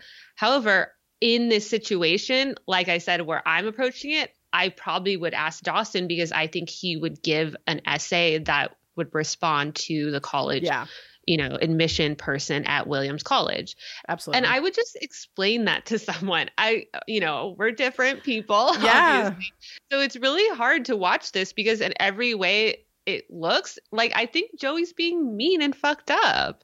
She's being mean to Dawson's feelings too, by asking him to, like, you know, revisit their huge history. Yeah, and I think, like, for me, I mean, I like that you say that about, like, the thing that Williams College is accepting, because, like, I think that that's actually the thing, right? Is it's like, and I get that that's, like, a hard thing to say to Pacey, is like, hey, Pace, I don't think you're going to write an essay that a college admissions board is going to love.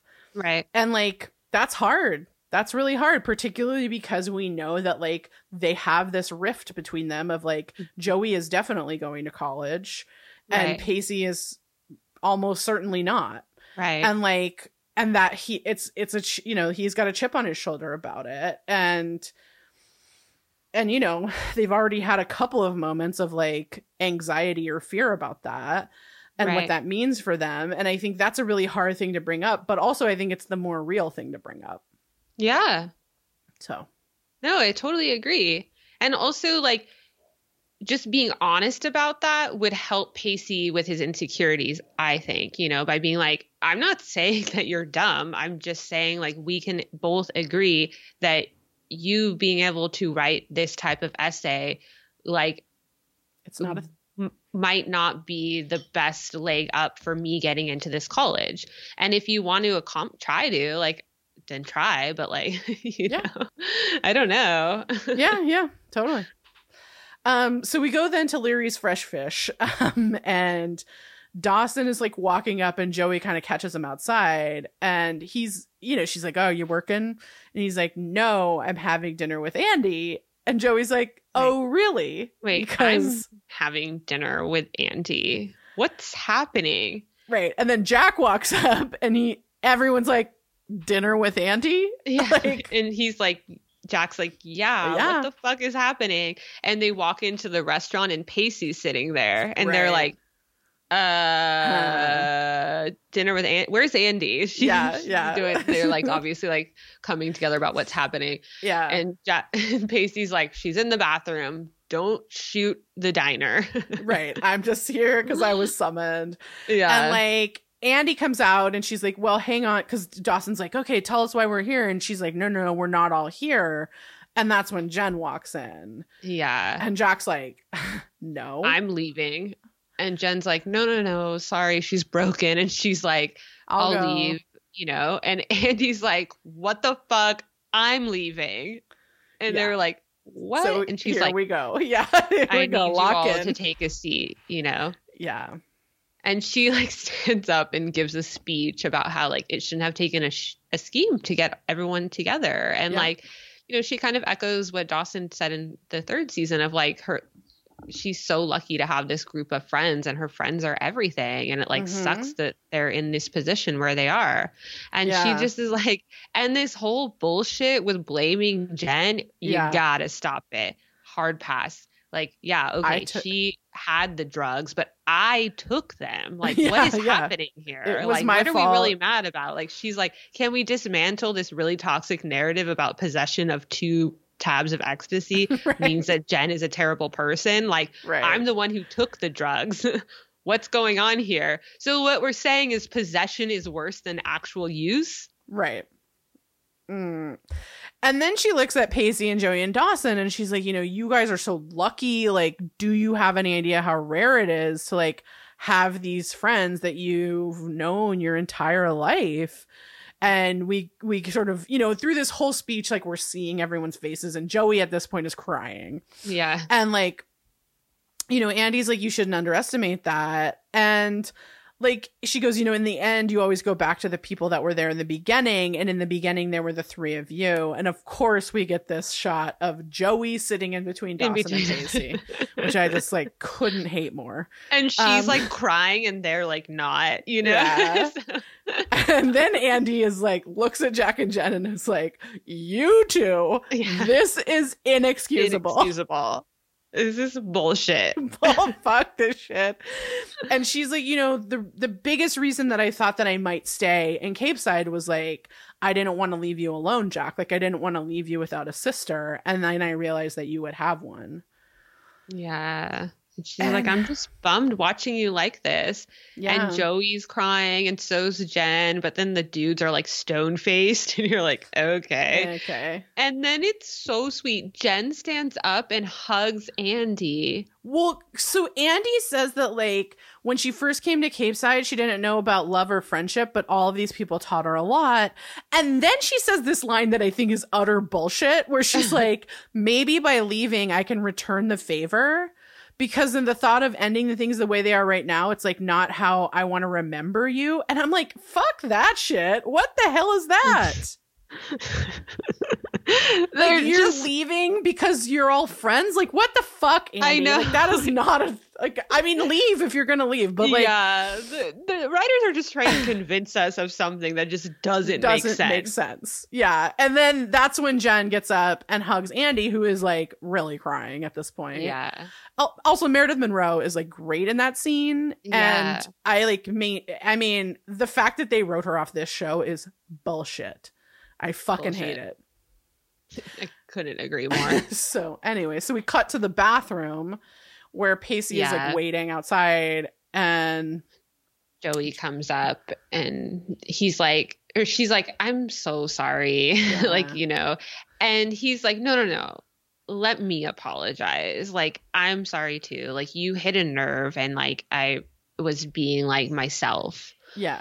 And then she's like, the thing is, like, Dawson knows my past. And, like, you know who you are going to be in 10 years? You're going to be the person who knows me best. Yeah. You're my future. Which is a pretty, I mean, that's if you're going to make up with someone about this, that's not a bad way to do it. Dawson knows my past. My future lies with you. I was like, whew, that's why, like, you just see how Joey's tendency to lie is what always gets her in trouble. Right. Like this is something they could have like literally talked out right before he went to go buy groceries. Sure. True. So then she's like, you know, she kind of chuckles at him and is like, you know, you didn't even like me 3 years ago. And Pacey's like, well, you always tease the ones you love. And they kiss. And she's like, and you always have to deal with the ones you used to love. And so this is my thing about this. Like, I do like that these two people have to deal with their exes. Like, I think that's so real, particularly in high school when you're like, all have to be around each other all the time. You know, it's like, I don't always love how this storytelling is playing out, but like, I think, you know, I think it's interesting. No, I totally agree. I think it's such a disservice that in like the real world, we like act like your ex is your enemy, because like we have to acknowledge we live in a world where divorce is pretty pervasive. So if you're constantly told that your ex is your enemy, like how the fuck are you going to co-parent? Yeah. Like that's so wild. No. So Pacey looks over and we see Dawson and Andy at a table, and it's like, oh, the ones these people used to love. And we get, of course, right here, the song cue of Sarah McLachlan's I Will Remember You, which is just like, just like, if you're not crying already, we're about to start. Sarah's gonna make you. Yes, Sarah's here for you. And so Joey like kisses Pacey on the forehead and they hug, which, you know, I always love a forehead kiss. Yeah. Totally, I thought of you. I know. I was like, love it. And we cut out then to Jen, like, who's like crying and leaving the restaurant to sort of get some air. Yeah. Yeah. And Jack comes behind her and he's like, oh, is that the girl I tell my secrets to? And he's like, and that she's like, is that the guy? Yeah, is that the guy who used to listen, you know? And it is really cute. Yeah, my heart. It's really cute. Because Jack's like, I never stopped listening. Like, I didn't like what I was hearing. And yeah. And he kind of like, I guess, explains that he was worried that she was like starting to be a drug user again. Yeah. Is that what we're supposed to think about it? I guess. I mean, it's not explicit, but. Yeah, he's like, I was just worried you were changing on me. And so again, I'm like, okay, so now that she's changed, like, what? Okay. Yeah. And she like says like to him, like, I'm the same person, like the girl that screws up from time to time, you know, like that has a complicated relationship with my past and that has people that will just judge me at the drop of a dime. So, you know, and same. Been happening 4 seasons now. Right. And to Jack's credit, he does actually apologizes. And then Jen's like, you know, I don't really need an apology. I need someone who's going to stand by me. And like, you know, are you willing to do that? Yeah. And he asks her, like, if you're willing to keep standing. Yeah. And my thing is that I do really love this scene, even though I think that Jack needs to do a bit of soul searching as to why he like immediately blamed Jen for all of this. I totally agree. I mean, and because we don't see that journey in this episode, it's kind of it's a cute moment, but it feels like not enough. Yeah, I agree. So then we go to the waterfront, like across from Leary's Fresh Fish, where Joey is like hanging and Dawson like walks to her. And he's like, oh, I thought I'd find you here. And Joey says, I thought you didn't know me anymore. And I just cannot stress enough that Sarah McLachlan is going to continue to play through all of this. Yeah. And she says it kind of nice, though. And he's like, look, I just have to admit to you, like, it would have been painful for me to write that. So, like, that's why I couldn't do it. Yeah. Like, to write how well I knew you was going to be. Yeah. And he's just like, but if you still want me to write the paper, like, I'll do it. Yeah. And she's like, you know, yeah, I would. And then she thanks him. Yeah. She's like, you know, thank you for doing it. Yeah. And they like look over and they see Pacey and Andy sitting on a bench. And Dawson's like, it's nice to see them like so close, you know, and you can see how they're both like mourning or like disappointed in the fact that they can't have the friendship that Pacey and Andy have. Yeah. Yeah. Do you think that that's what the line, because Joey says it gives them something to hold on to. Do you think that that's what that line is? Because I feel like I've never really understood that line. But I don't get it. But okay. I think that's what it kind of made me believe, is that they're looking at that like, man, we wish we could be like those kind of friends. Like they, you know, Pacey and Andy are really close. And like, you know, at this point, they're closer than Dawson and Joey are at this point. And, you know, I think it would be painful to see that it's available to someone, but not to you. Yeah. Okay. Because Dawson's like, well, you know, you should come inside and like, I'm going to give us something to hold on to. Yeah. And then we move over to Pacey and Andy, where Andy's like, this might be the last time. And Pacey like cuts her off and is like, no. Don't say that. Nope. Like, no way. You're going to be back. There's prom. There's graduation. Yeah. And Andy's like, but there's also a whole world out there. Like, you said it, you know? And he's like, is that why you're leaving? You, because of what I said? And Andy's like, well, I don't know, but you did give me strength. You gave me my strength. Mm-hmm. And he just like totally pumps her up with everything she brings to the table. Yeah. He's like, you know, because she's like, you know, I needed, like, you gave me strength to do the things I needed to do, but was too afraid. And he's like, no, you do not get to use the term afraid while being self-referential. Like, yeah, you can use brave and occasionally stalwart. And he's like, no, not stalwart. Fuck that word. Yeah. And he's like, you know, you get stalwart. Like, it's real cute. It's just like, I also like, I wanted to point out in this moment that like these two on screen together, like they are really great on screen with each other. Yeah, they have really good chemistry. And also in that moment, I felt like the way that Pacey's like using these words and the way he's talking, you kind of like, I was like, I don't know, maybe he could write that essay with enough direction. Yeah. You know? Yeah, totally. And Pacey then like is like, you know, we're all gonna miss your optimism and like you're just like ardent belief that like everything is wonderful until proven crap. Right. And he's like, you know, I really hope that you leave a little bit of that with us. Mm-hmm. And they are like, they hug and are like, well, I'm going to miss you. Like, it's so sweet. Oh my God. This is not fair that they're doing this to her. I hate it. And to us, to be honest. You know, the viewer. Yeah. So they go inside to Larry's Fresh Fish, and Jack has another apology to make. And he says to Andy, like, he was like, I'm just like, sorry, like, I'm scared to not have you around anymore. Like, that's going to be really hard on me. And I was scared to say goodbye.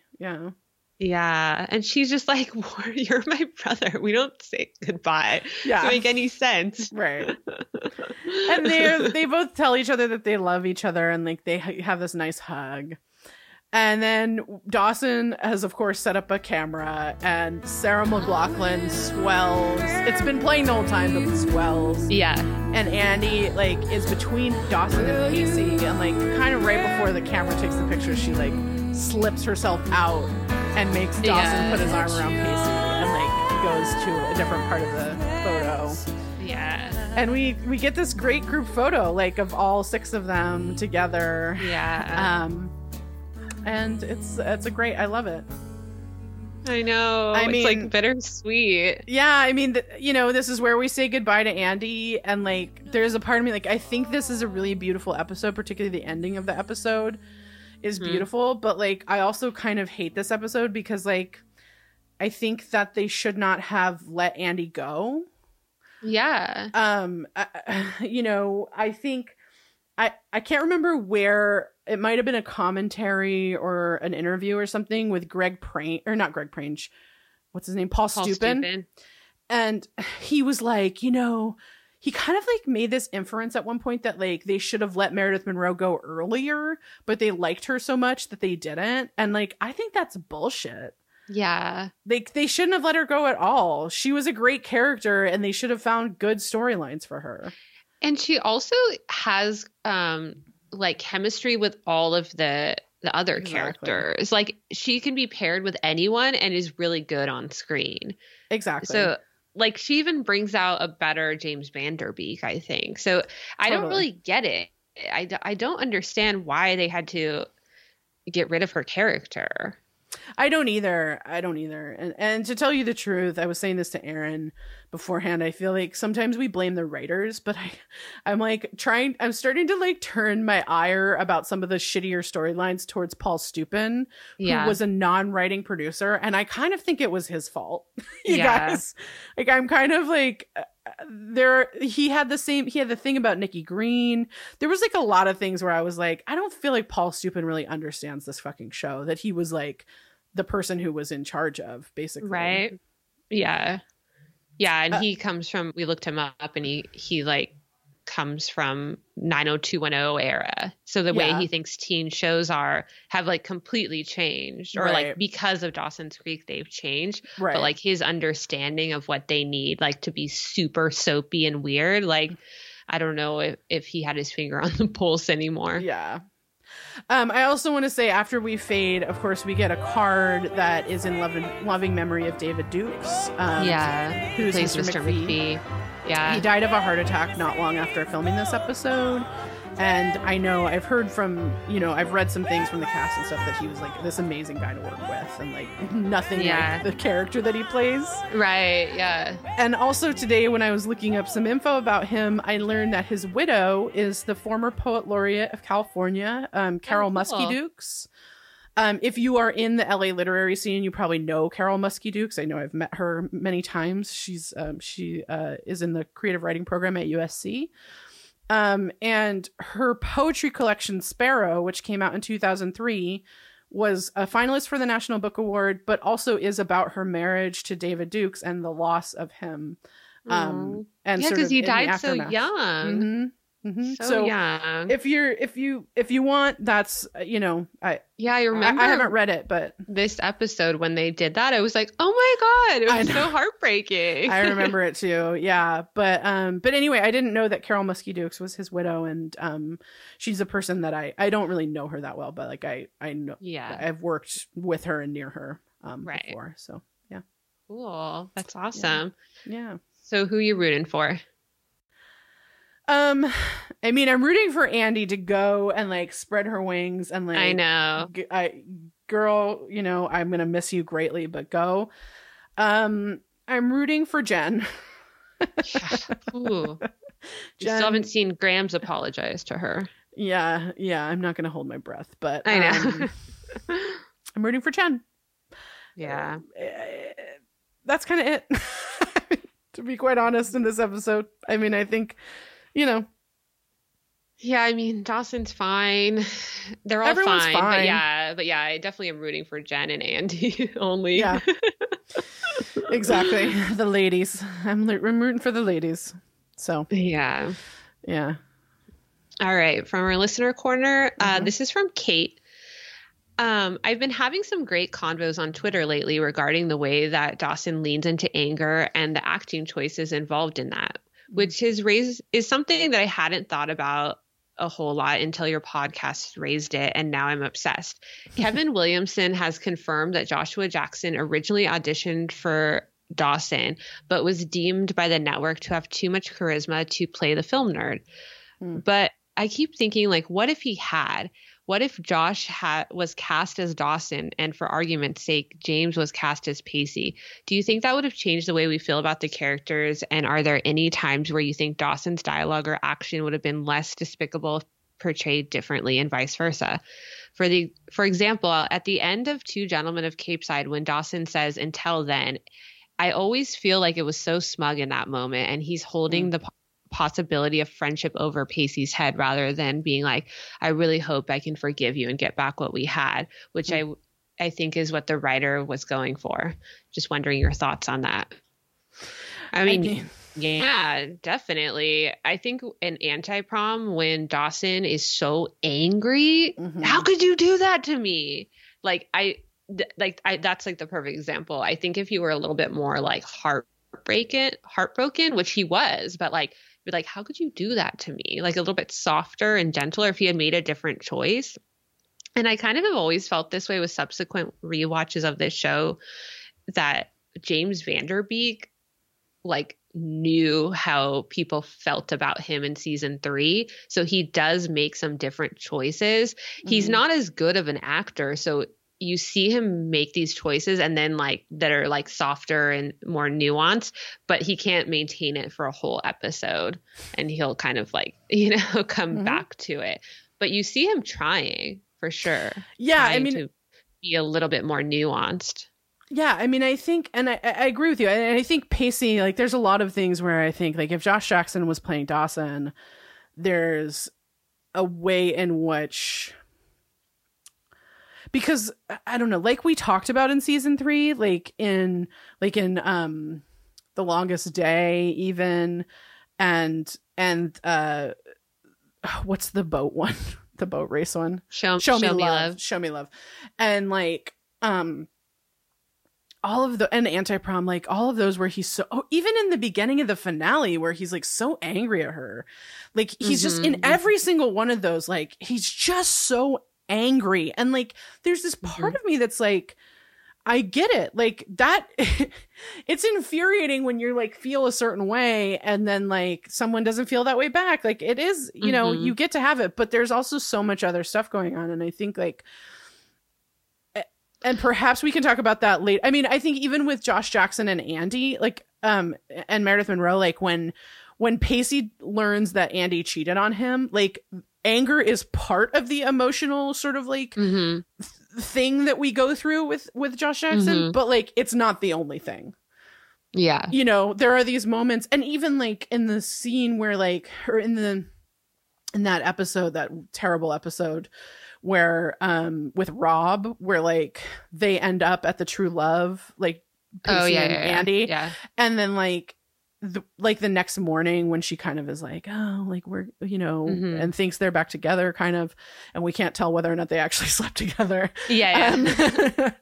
Like there's this way in which like you can feel the like he cares for her and he wants her to be okay, and also he's really disappointed in himself for like not kind of like drawing boundaries. There's more going on, and I think in the way, like if you had someone that was able to carry a bit more nuance, like you don't have, I mean, in a way it's like you don't have season 3, right? Joey doesn't have to go off and be with someone else. I mean, she could certainly, but like there's this way in which by the end of season 3, it's like you can't even imagine that she and Dawson are going to get back together. Yeah. Like, no, totally.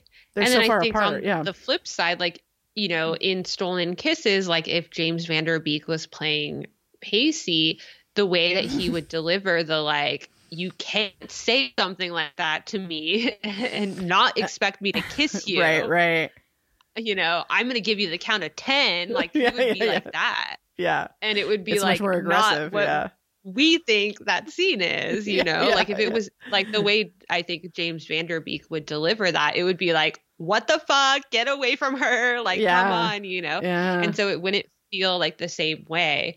I mean, I think that Joshua Jackson, like he had an idea of who he wanted Pacey to be. And like, he grew with that character and he grew that character, but he really like thought about the character. Like that's the opinion I have. I mean, he went so far to shut down production when he didn't like the storylines they were giving him to protect the character of Pacey. Sure. And I don't know that James Van Der Beek had like a full idea of who he wanted Dawson the audience to think Dawson is. Yeah. Well, and it's interesting because I mean, even Josh Jackson in Little Fires Everywhere, who plays kind of I mean, he's not like a horrible person, but he's kind of shitty for a lot of that series. It's like you do feel a humanity in him, even when he's behaving sometimes like an asshole. It's like there's a humanity in him that's like different, and like actually, like, you know, I not to shit all over James Van Der Beek, because actually there are roles of James Van Der Beek that I fucking love, but a lot of times they're the asshole roles, like in Rules of Attraction and in Pose. I think he's great in both of those shows. I love watching him in those shows, but also he plays a fucking dick. You know, I mean, he does it really well. And that's not at all to say that that's what he's like in real life. I have no fucking clue. I don't presume any actor is like their characters in real life. Yeah. But I think he plays a dick better than most people. definitely good at the like privileged white dude, like horrible dick, you know? Yeah, for sure. Absolutely. And so my thing is like, it's just hard for me to see him in this like role where I'm supposed to not think of him like that when he seems to be behaving in that way. Exactly. You know? Yeah, so totally. Interesting. I think that's why he's aged so poorly, the character of Dawson, because the behavior that was more or less like acceptable by society, like the way we treated Britney Spears and everything, is just like it's been ripped apart like in the 20 plus years since this show was created, thankfully. Thank God. Yeah. Happy that to see that. Yeah. Yeah. Free Britney. Seriously. Yeah. So, and for our new segment that will be named next week, this is from Joanne. Mm-hmm. I'm from the Isle of Man, a small island in the middle of the Irish Sea, not part of the UK. We're totally independent, which I didn't know. I do know that. I actually did know that. Yeah. I've seen it from Liverpool, but yeah. Anyways, and our education system is vastly different from the U.S. Although there is an encouragement for any student of any background to go to university, there is equally enough support for those who choose not to and remain on the island with no shame either. And to go into a work or probation programs to learn trades, plumbing, etc. Although I went to university with financial support from our local department, being from a single parent family, my boyfriend, now fiance, congratulations, chose to learn a trade, and my 3 closest friends chose to work. By the time I had completed university, my boyfriend and friends had arguably more skills and understanding than me with dealing with the real world in a work environment. Awesome. Dude, first of all, that feeling is universal and real. I remember, I don't know if you remember this, Aaron, when we graduated from college, we went to your friend's wedding, at the Four Seasons in Carlsbad. That area, Rancho Santa Fe. But yeah. Something like that. So, and it was like, I think I was making $24,000 a year. Like I was making no money. And she was like one of my richest friends from high school. Yeah. And it was a beautiful wedding. And I was a +1. And we went there and it was at the Four Seasons. And I remember you and I and our other friend, Aaron, having a conversation with the bartender. And I was kind of just like probing. I was like, you don't have to tell me any of this, but like, what's the deal with like being a bartender at the Four Seasons? And he's like, it's kind of great. I work 4 days a week. He's like, people tip so well. He's like, there's one guy that comes in every day and leaves me $100 tip. And then he was like, and I get, 2 weeks of paid vacation. And I get 12 free nights. 12 free nights a year at any Four Seasons. I've never forgotten this. It like haunts me to this day. And I was like, I remember having this moment of like, what the fuck did I go to college for? Like, are you fucking serious? And it's one of those things where like, I remember because the person you were dating at the time didn't go to college and was like working and made a lot of money. And a couple of our other friends had like not gone to college and were working and made a lot of money and like knew all this stuff. And I was just like, I make $24,000 a year. Luckily, I didn't have any debt. Thank God. $1 more than minimum wage. Exactly. And like, I was just like, this sucks. I have no money. It's so shitty. And like, I don't really know how to deal with anything because I've been in college. And I think that's such a real like thing, right? Is it's like, I had spent 4 years reading Charles Dickens and like Dostoevsky and like, sure, I can do this thing that you and I now do, which is like rip apart a piece of media for fucking hours on end. But like, that's about all I'm fucking equipped to do. And I distinctly remember that. So like, I think that's like fucking real as shit. Like even still sometimes I'm like, I don't know. I should have just gone into construction. No offense to my UCSC education, which I did enjoy, but no, totally. I mean, I love that they don't shame you. That's amazing. Can we get that here? Yeah, totally. Yeah. So that's awesome.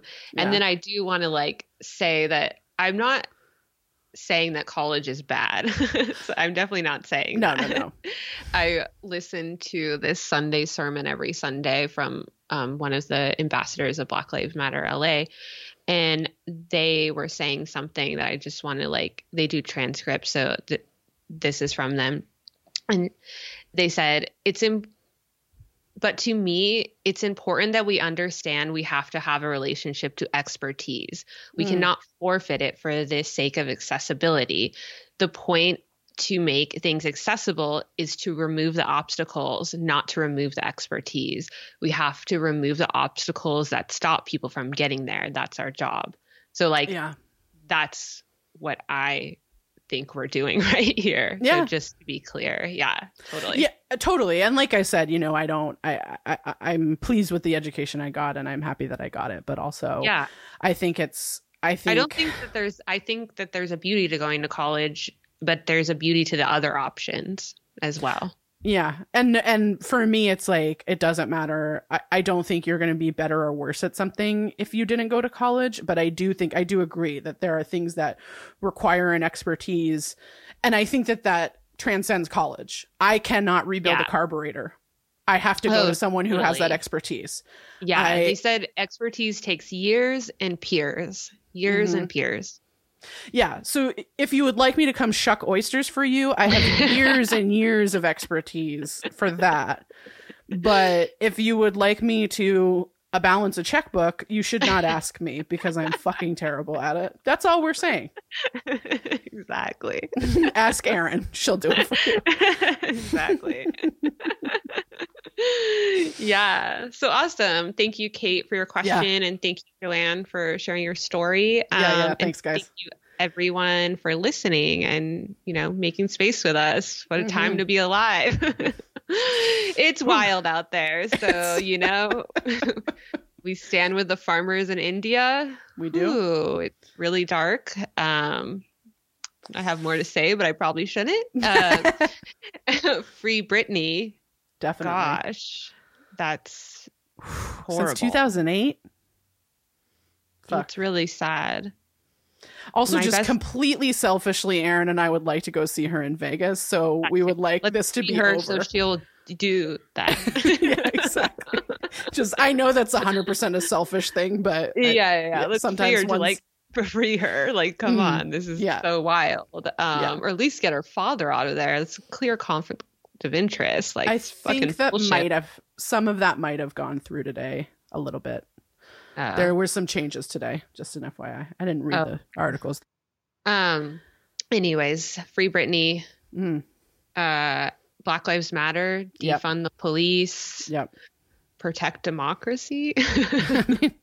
Question mark. Act now. Yeah. Okay. Yeah. So, well, things aren't better, but we're still here talking shit on Dawson. So,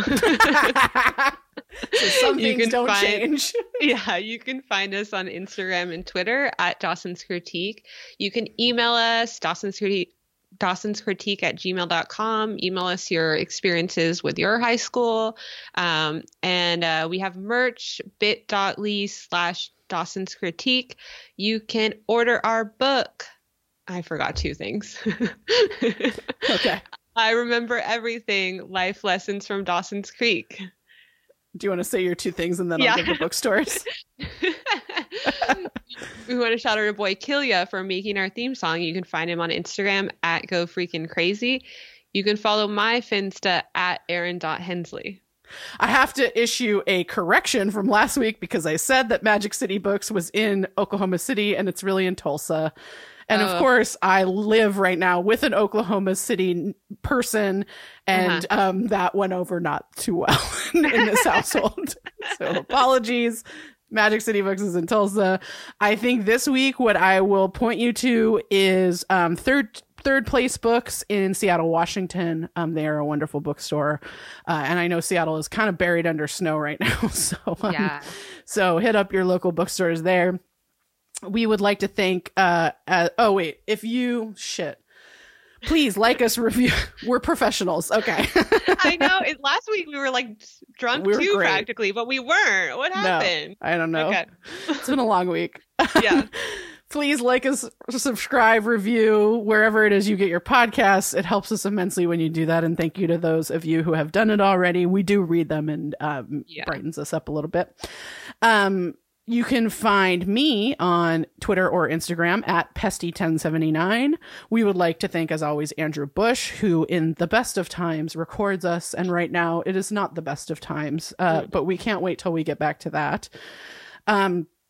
Maybe May. Who knows? I don't want to say that. Don't say that. I'm sorry. And Rarebird Books can be found online at rarebirdlit.com or on social media at rarebirdlit. This has been a Rarebird production.